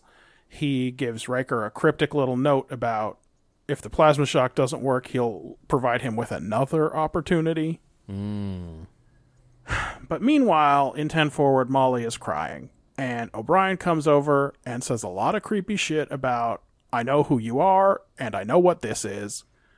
And he doesn't go so far as to say, and I know that I hate you, but it's subtext. Picard gets there. Troy introduces herself as Captain Bryce Shumar of the Essex. Yes. She says Data's her first officer, O'Brien's her security chief. She says their consciousness has been trapped on the moon for centuries, and they have to escape this torture. The Essex crashed, she says, but just as the ship was torn apart, they were all struck by lightning, and Yeah, you know obviously. how that goes. Their consciousness was absorbed into the lightning. Picard tells her that if she ends this hostage situation, he'll give her whatever help she needs, but she doesn't trust him. She tells him the easiest thing to do is just go along with her demands, which she says are pretty mild, but then she also doesn't say what they are exactly. Yeah, they're secret demands. Geordi and Ro have crawled up into the ceiling, and they set up their little plasma shock telescope or whatever the fuck. Yeah. But it's actually going to take like an hour to calibrate, so I don't know. I don't know if there's a manual aiming mode they could use or what, but Picard's got time to chat down there, I guess. Yeah. He uses that time to go over and tell Worf in a pretty normal conversational tone of voice that he doesn't believe this is a Starfleet captain or Klingon zombies, and here he's done a thing where he has asked Worf if the Klingons believe in zombies, and then he throws it right back in his face. Oh, they do? Well, that's pretty dumb. Well, that sucks. You guys are idiots. Also, your quarters stink.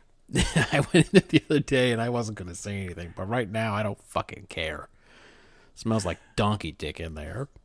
At this point, Troy tells Picard they're going to the crash site to beam up their skeletal remains for a proper burial so that they can be put to rest. Including the dogs. Skeletal dogs. Including the skeletal dogs. But at this point, Picard has decided he's not going to cooperate unless they release the hostages. So Data threatens to kill one of Worf or Keiko, but he's real theatrical about it, just whipping the phaser from one to the other and saying choose and stuff like that. And at this point, Geordi and Ro make their attempt. But wouldn't you know it, it misses Data. Well, it takes as long to fire the thing as it does to calibrate it. It does. He stands in that circle for quite a while. He picks Picard up by his throat like he's the fucking Undertaker. And chokes him until he tells him to abort. At this point, they've arrived at the South Pole. Scanners can't find any sign of the Essex down there. But Troy says, don't worry about that. We're going to send you the exact coordinates of our remains to beam up. Geordi doesn't know what's down there either, but it also doesn't matter because the transporters don't work. Yeah. O'Brien thinks he can fix it, but he has to be physically at a transporter pad, and now Picard offers to help them get to a cargo bay. And he calls Riker, and he says the word opportunity really loud. Just like, if Geordi was in command, he wouldn't have to say it this loud. Did he say it as loud as the guy in the Babylon 5 episode, where the one from 2 weeks ago? Where About the chain of command. About, Follow I, this chain I of suggest you command. look on this as an opportunity. Yeah. The answer to your question, Matthew, is yeah, that's exactly what he does. Opportunity to resolve this by letting them get to Cargo Bay 4. They take Picard, Worf, and Keiko as hostages. There's a slow, dramatic walking scene, but they get there without incident. And then Picard asks Troy how they intend to achieve the rest she says they want. And when she doesn't have anything to say to that, really, he asks her directly to tell her who they really are. Don't worry, man. She's got the whole story queued up. Geordi throws up a neutrino field, so they can't beam out for a couple of minutes, and Riker hopes that's long enough for Picard to play his hand because he's figured it out. He's sure Picard chose this cargo bay, so it can be decompressed if it needs to be. Yeah. Troy tells Picard that they're like psychic prisoners who were sentenced to a weird storm existence, and that they're going to use the bodies of everyone on the Enterprise to escape. But at this point, Crusher floods the cargo bay with this containment field they've whipped up, and Picard says, "It's over. Everyone in this cargo bay, all your buddies, you're all gonna be killed." And the orbs leave the crew, and Worf beams them back down to live in the storm. Troy tells Picard about the experience of being taken over by these creeps, while Data and O'Brien, who have more guilt about the whole thing, apologize. The end. Matt, what's this one about?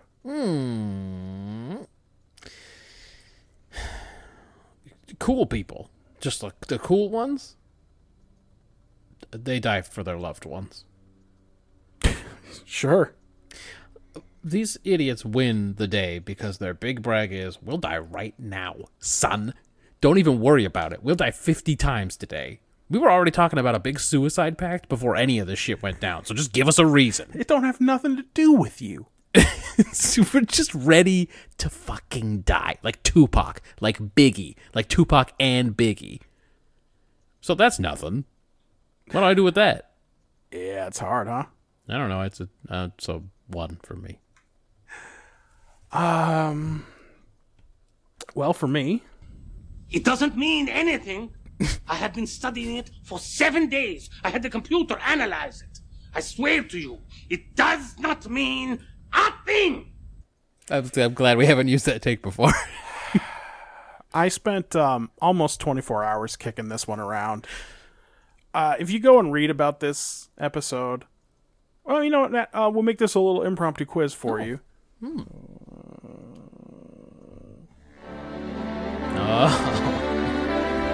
Quiz time great. for Ryan and no one else. Yes.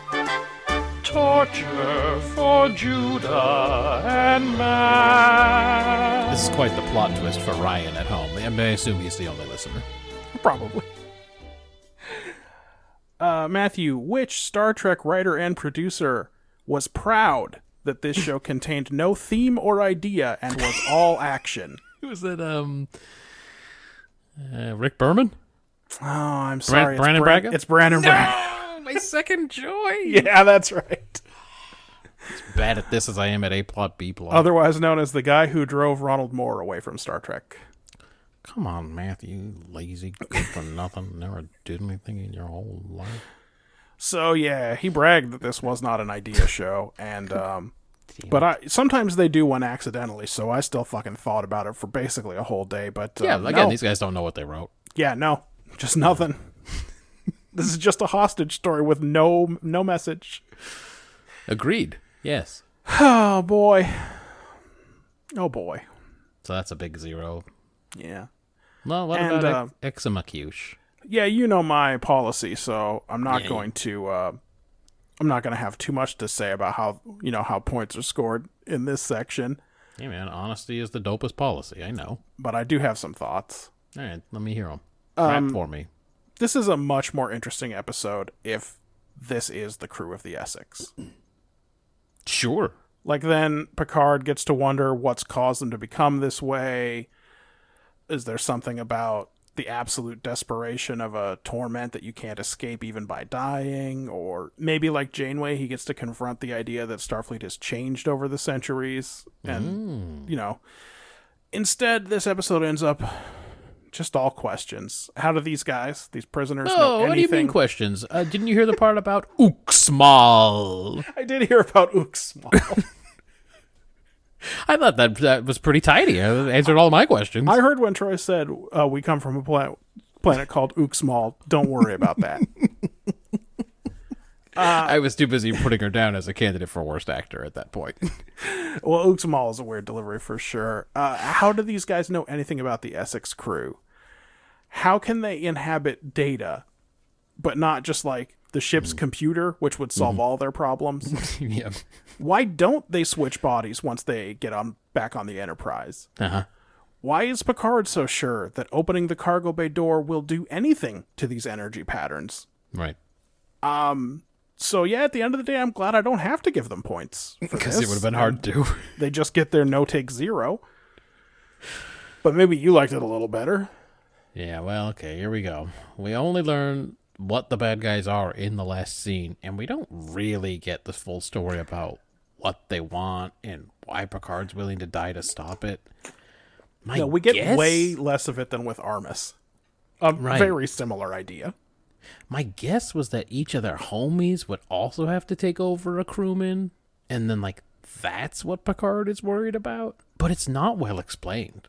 Yeah. I mean, all in all, it's some extremely isolated trouble that nobody will ever think about again after today. This shaking shuttle rig looked so bad in 2022. Really bad. You could tell that when they did the remaster, they did some work on the outside, like the stuff coming in through the windows and so on. But yeah, there's not much you could do with what they got in camera on the day, huh? The part where they spin the camera around to make it look like the shuttle went upside down. Yeah. That is like if Starbug was crashing in Red Dwarf. Did the main bridge have a light out or something? It looked super dark and murky up there this week, like even before they get to that planet. They probably did lose a light or something, and then they were like, well, we're not losing a day waiting for the lighting guy to come fix this. It's just dark today. We got to shoot 400 of these things this season. TV is different in 1992. Every 8 or 9 days, they do a dark one like it's overcast. We've just never seen it before. Okay, so these two meat bags and Data made it through the shuttle crash, but no other equipment did. No, the shuttle was completely trashed, and a cell was ripped off.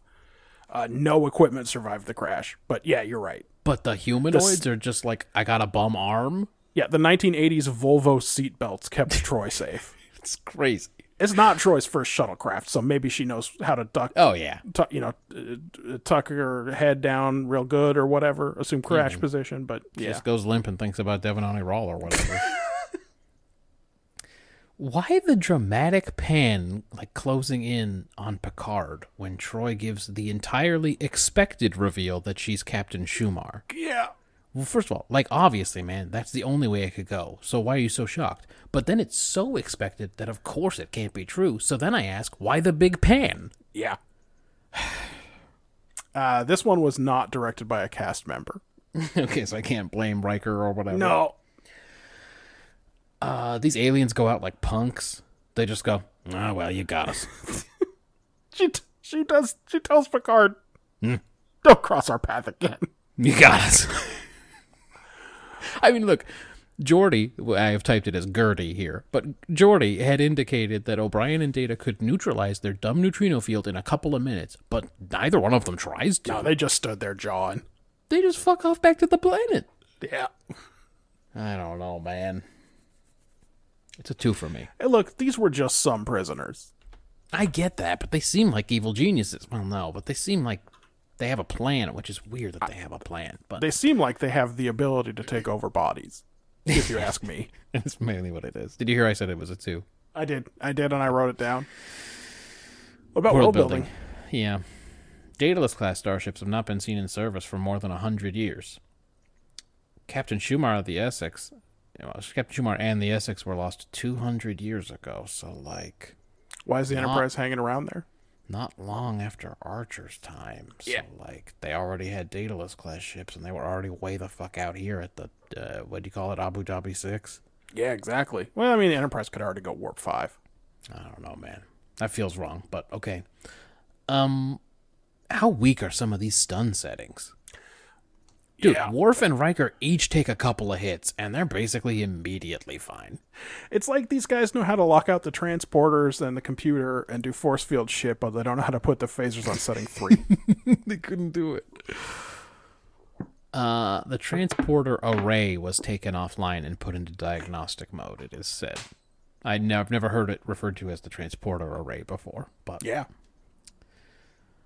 plasma shock is painful but doesn't cause permanent damage. The weird psychic penal colony. I gave it a 1. How about you? Well, I gave it a 4, but There's a ton. I wrote all the same stuff as you, so now I got to think about it. It was just a matter of how we felt about it. What- Yeah, I was very confused about the Daedalus class and how long ago that shit came into existence, I guess. Yeah, what else did I write? You can lock out the transporter controls remotely, including the transporters in the shuttles. That's right. As long as Ro thinks she's going to be you sneaky about that. have that ability transferred to your neat little bar station. Easy access Jeffries tubes. Okay. Klingon possession. Sure. Has that been in STO or the Klingon zombies?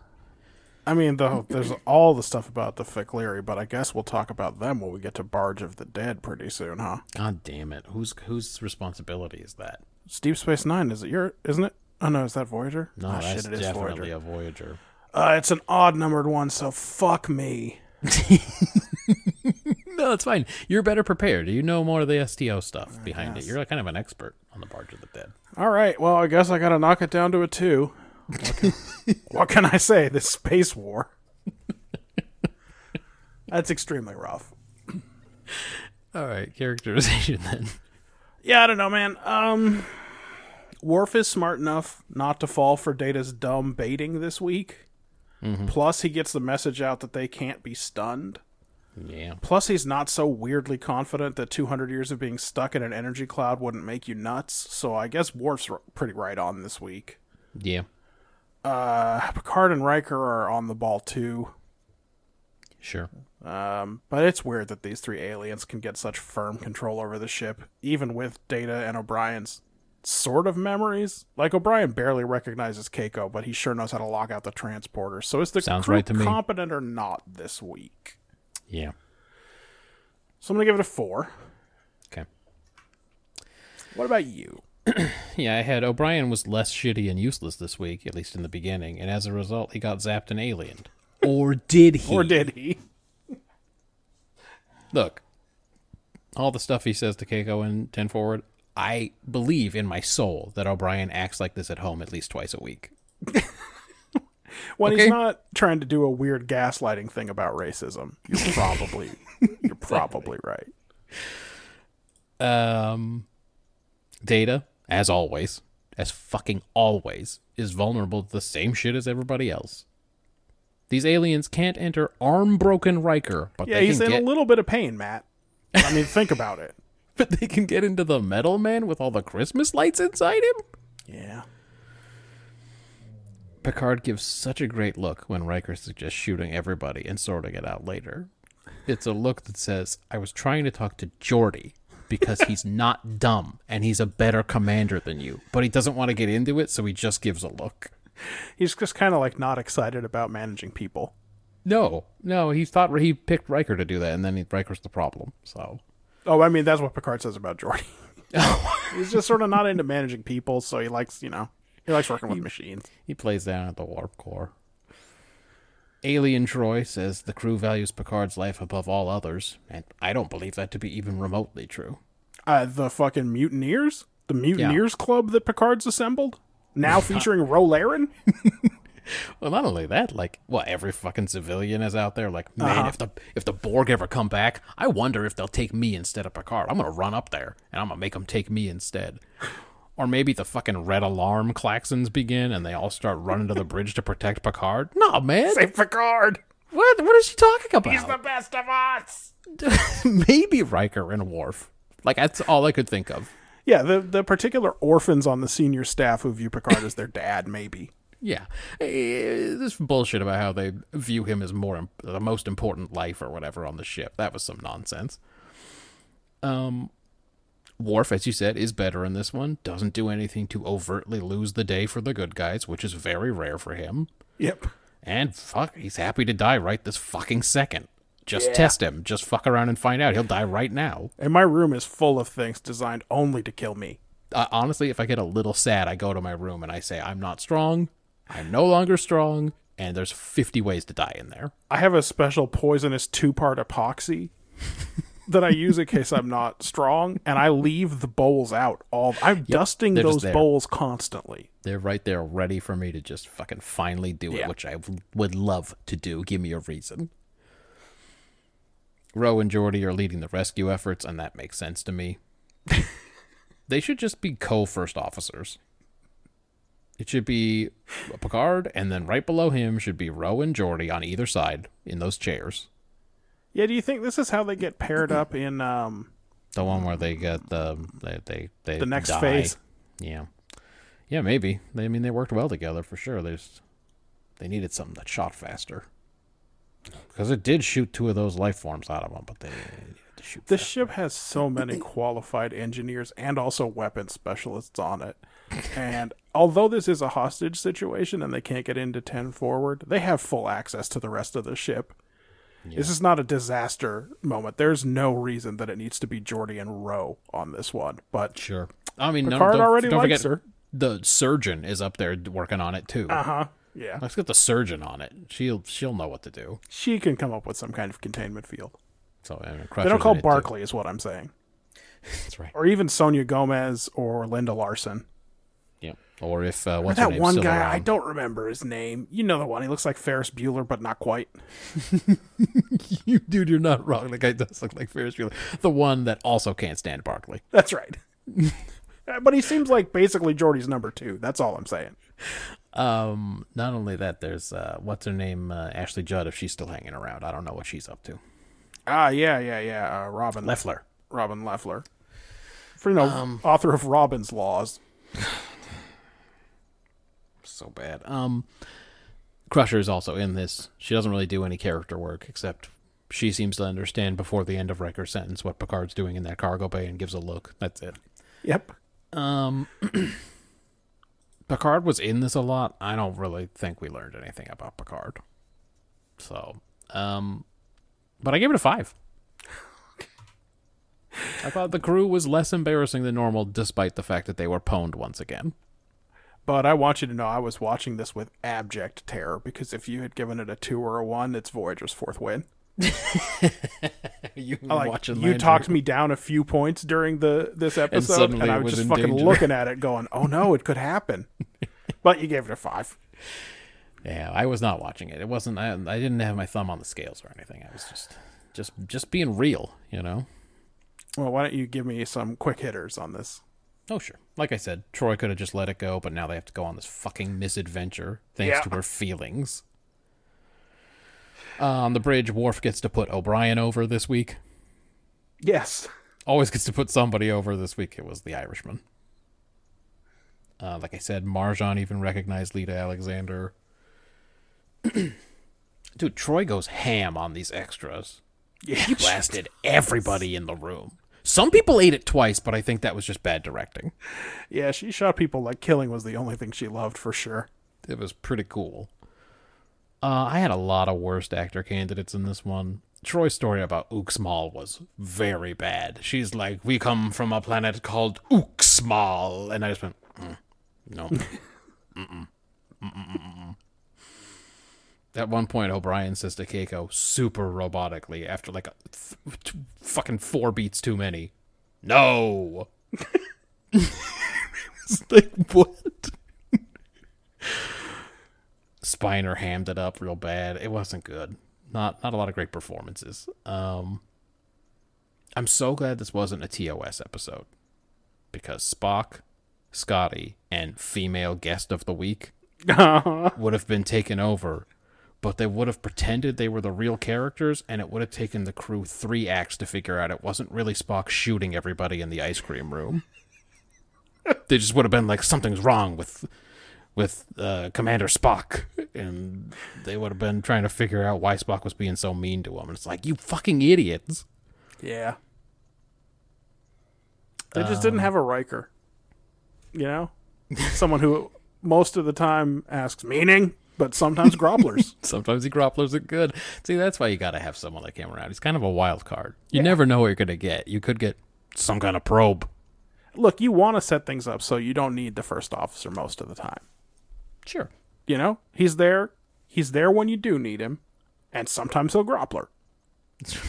What I like about him is that, I said this before, is that he's a team player, and that he'll deliver a plan that no one would ever have done, so that Geordi or Data or somebody can talk over his shoulder about the real plan, and then he goes home and pats himself on the back. Said, I did good today.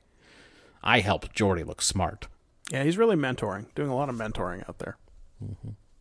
Just an old man's fantasy.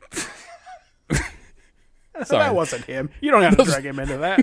Those are the kind of mentors that you see in Starfleet. That's all I'm saying. I did have a thought, not while we were talking about the last Star Treks on the air, but when I was listening back to that, I did wonder if some of Riker's complicated emotions about Ro Laren during Conundrum have to do with the complicated emotions he has about Commander Shelby, who I assume is a vice admiral by now. Oh, yeah, she's straight to the top. Yeah, it could be. Look, man, he's all mixed up. You know, kind of shows him up, does things a different way from the way the Enterprise crew does. Mm-hmm. Is a woman. Is a woman. Yeah, I think that's true. I mean, by the end of Best of Both Worlds, we're definitely supposed to think he would put it in her. So, yeah. You know, I think it makes sense. Yeah, man, that was, how about your quick ones? Yeah. Daedalus seems like a pretty cursed name for a class of ships. You shouldn't do that. They didn't Who know are this. Fortune's greatest fools? Let's name our ships after them. They didn't know this at the time. But the universe runs on thought.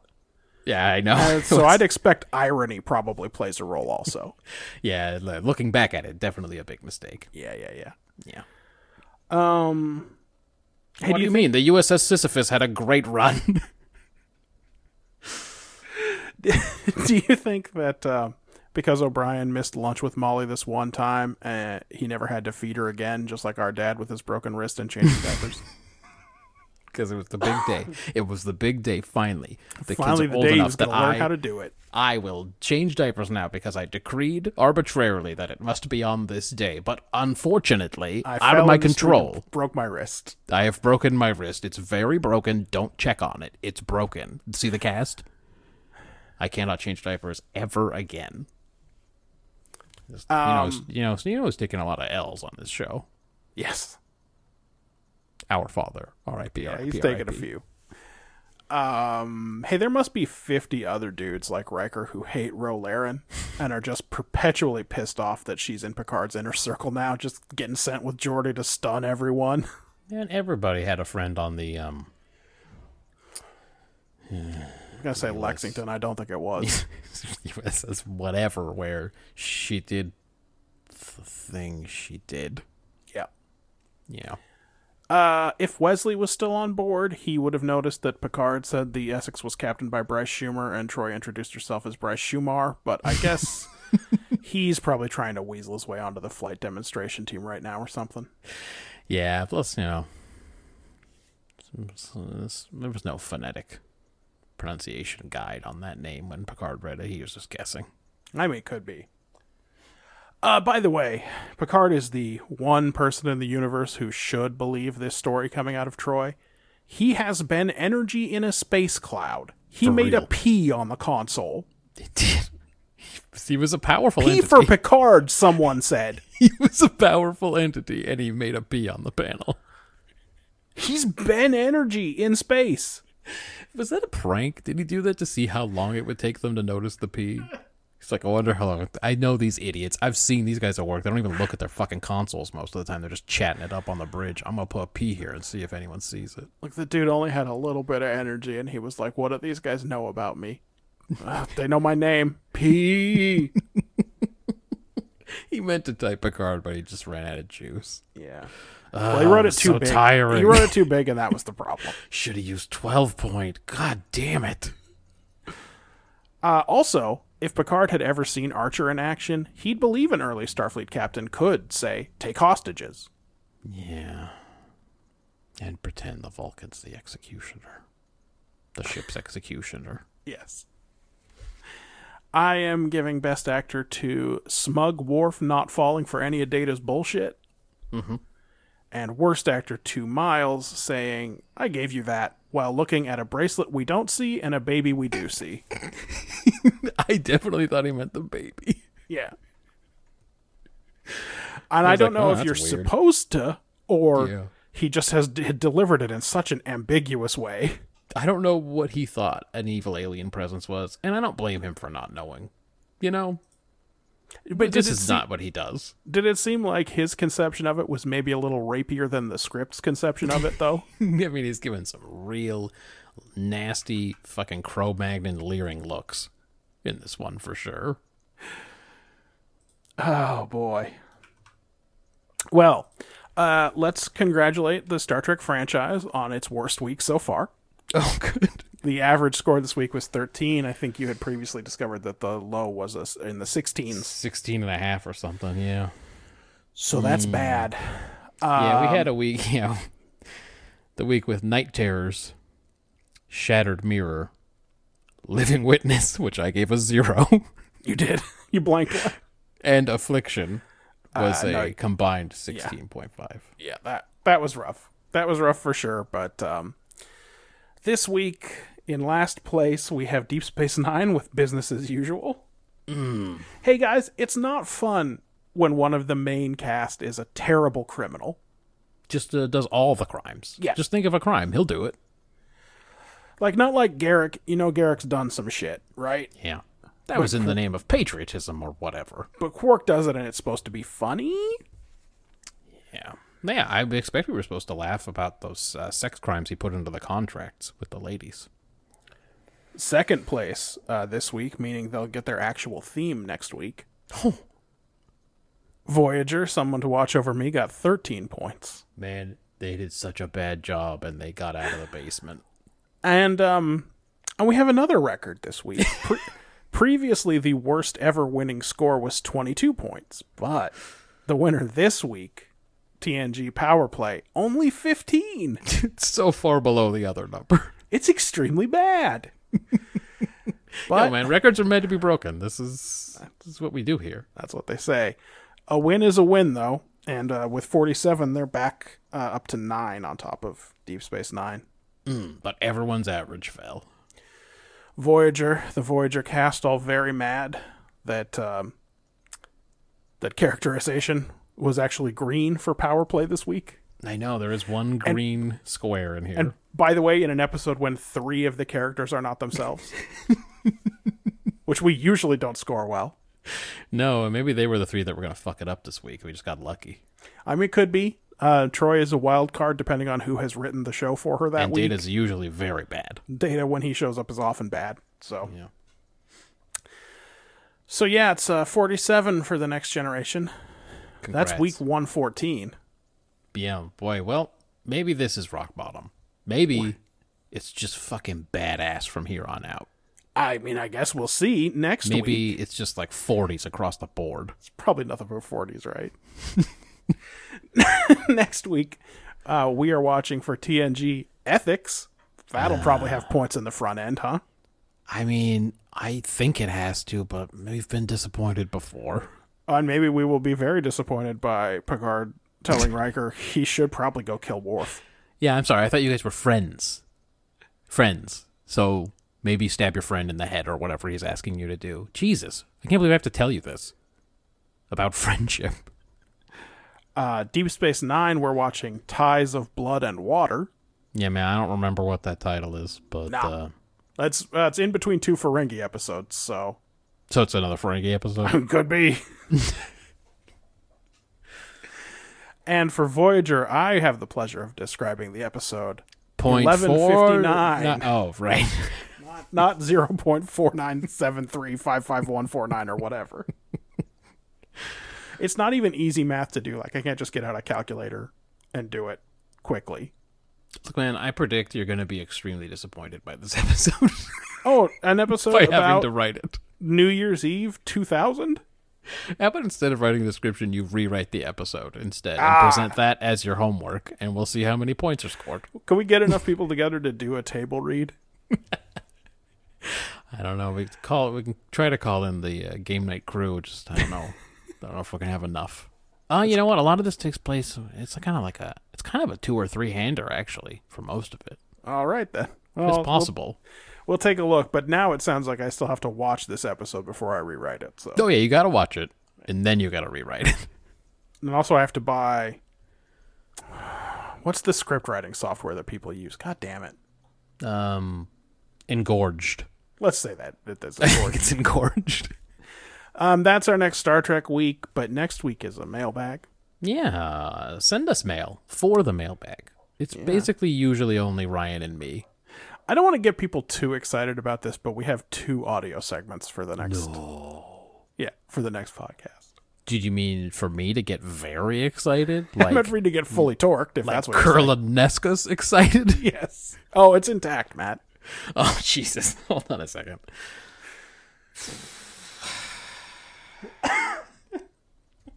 All right. But yeah, please do write into the mailbag.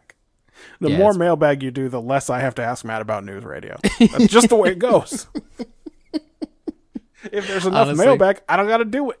I was going to see what happens in this next mailbag, and then I was just going to suggest that instead of the non-Star Trek episodes, we only do Star Trek episodes every other week, and then we play the pirate game on the other week. You're just trying to get another pirate session in. Look, guys, last time I started cooking some pork, I was like, I'm going to cook up this pork. I killed a pig on an island. I'm going to cook this pork. And then because of my memory's so bad now that I was like, all right, let's go to the island and sell some stuff. And I just forgot about that pork. And let me tell you, this game knows. This game is smart enough to know that I forgot the pork on the pan. Because then we were Judah walking looked back. over. And I'm like, why is our ship on fire? I assumed we'd been infiltrated. Until we got in there and I saw the burned pork. I left the oven on in the game, guys.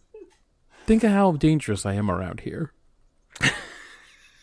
It's not good. I'm not supposed to have dementia already, but I think we're pretty close to like a clinical definition of dementia at this point. Look, we did one mailbag a month for 9 months while we were talking about the Star Wars movies, so... Yeah. It's possible. I'm just saying, I was going to use this one as an evaluation, but it sounds like we're going to maybe get some stuff. Yeah, unfortunately, it's fucking jam-packed. So, all right, well, I'll have to pirate it up some other time, I guess. Yes, send us mail. That's at BrotherDate on the Twitter machine. brothers@brotherdate.com is the email. brotherdate.com is the web zone. And,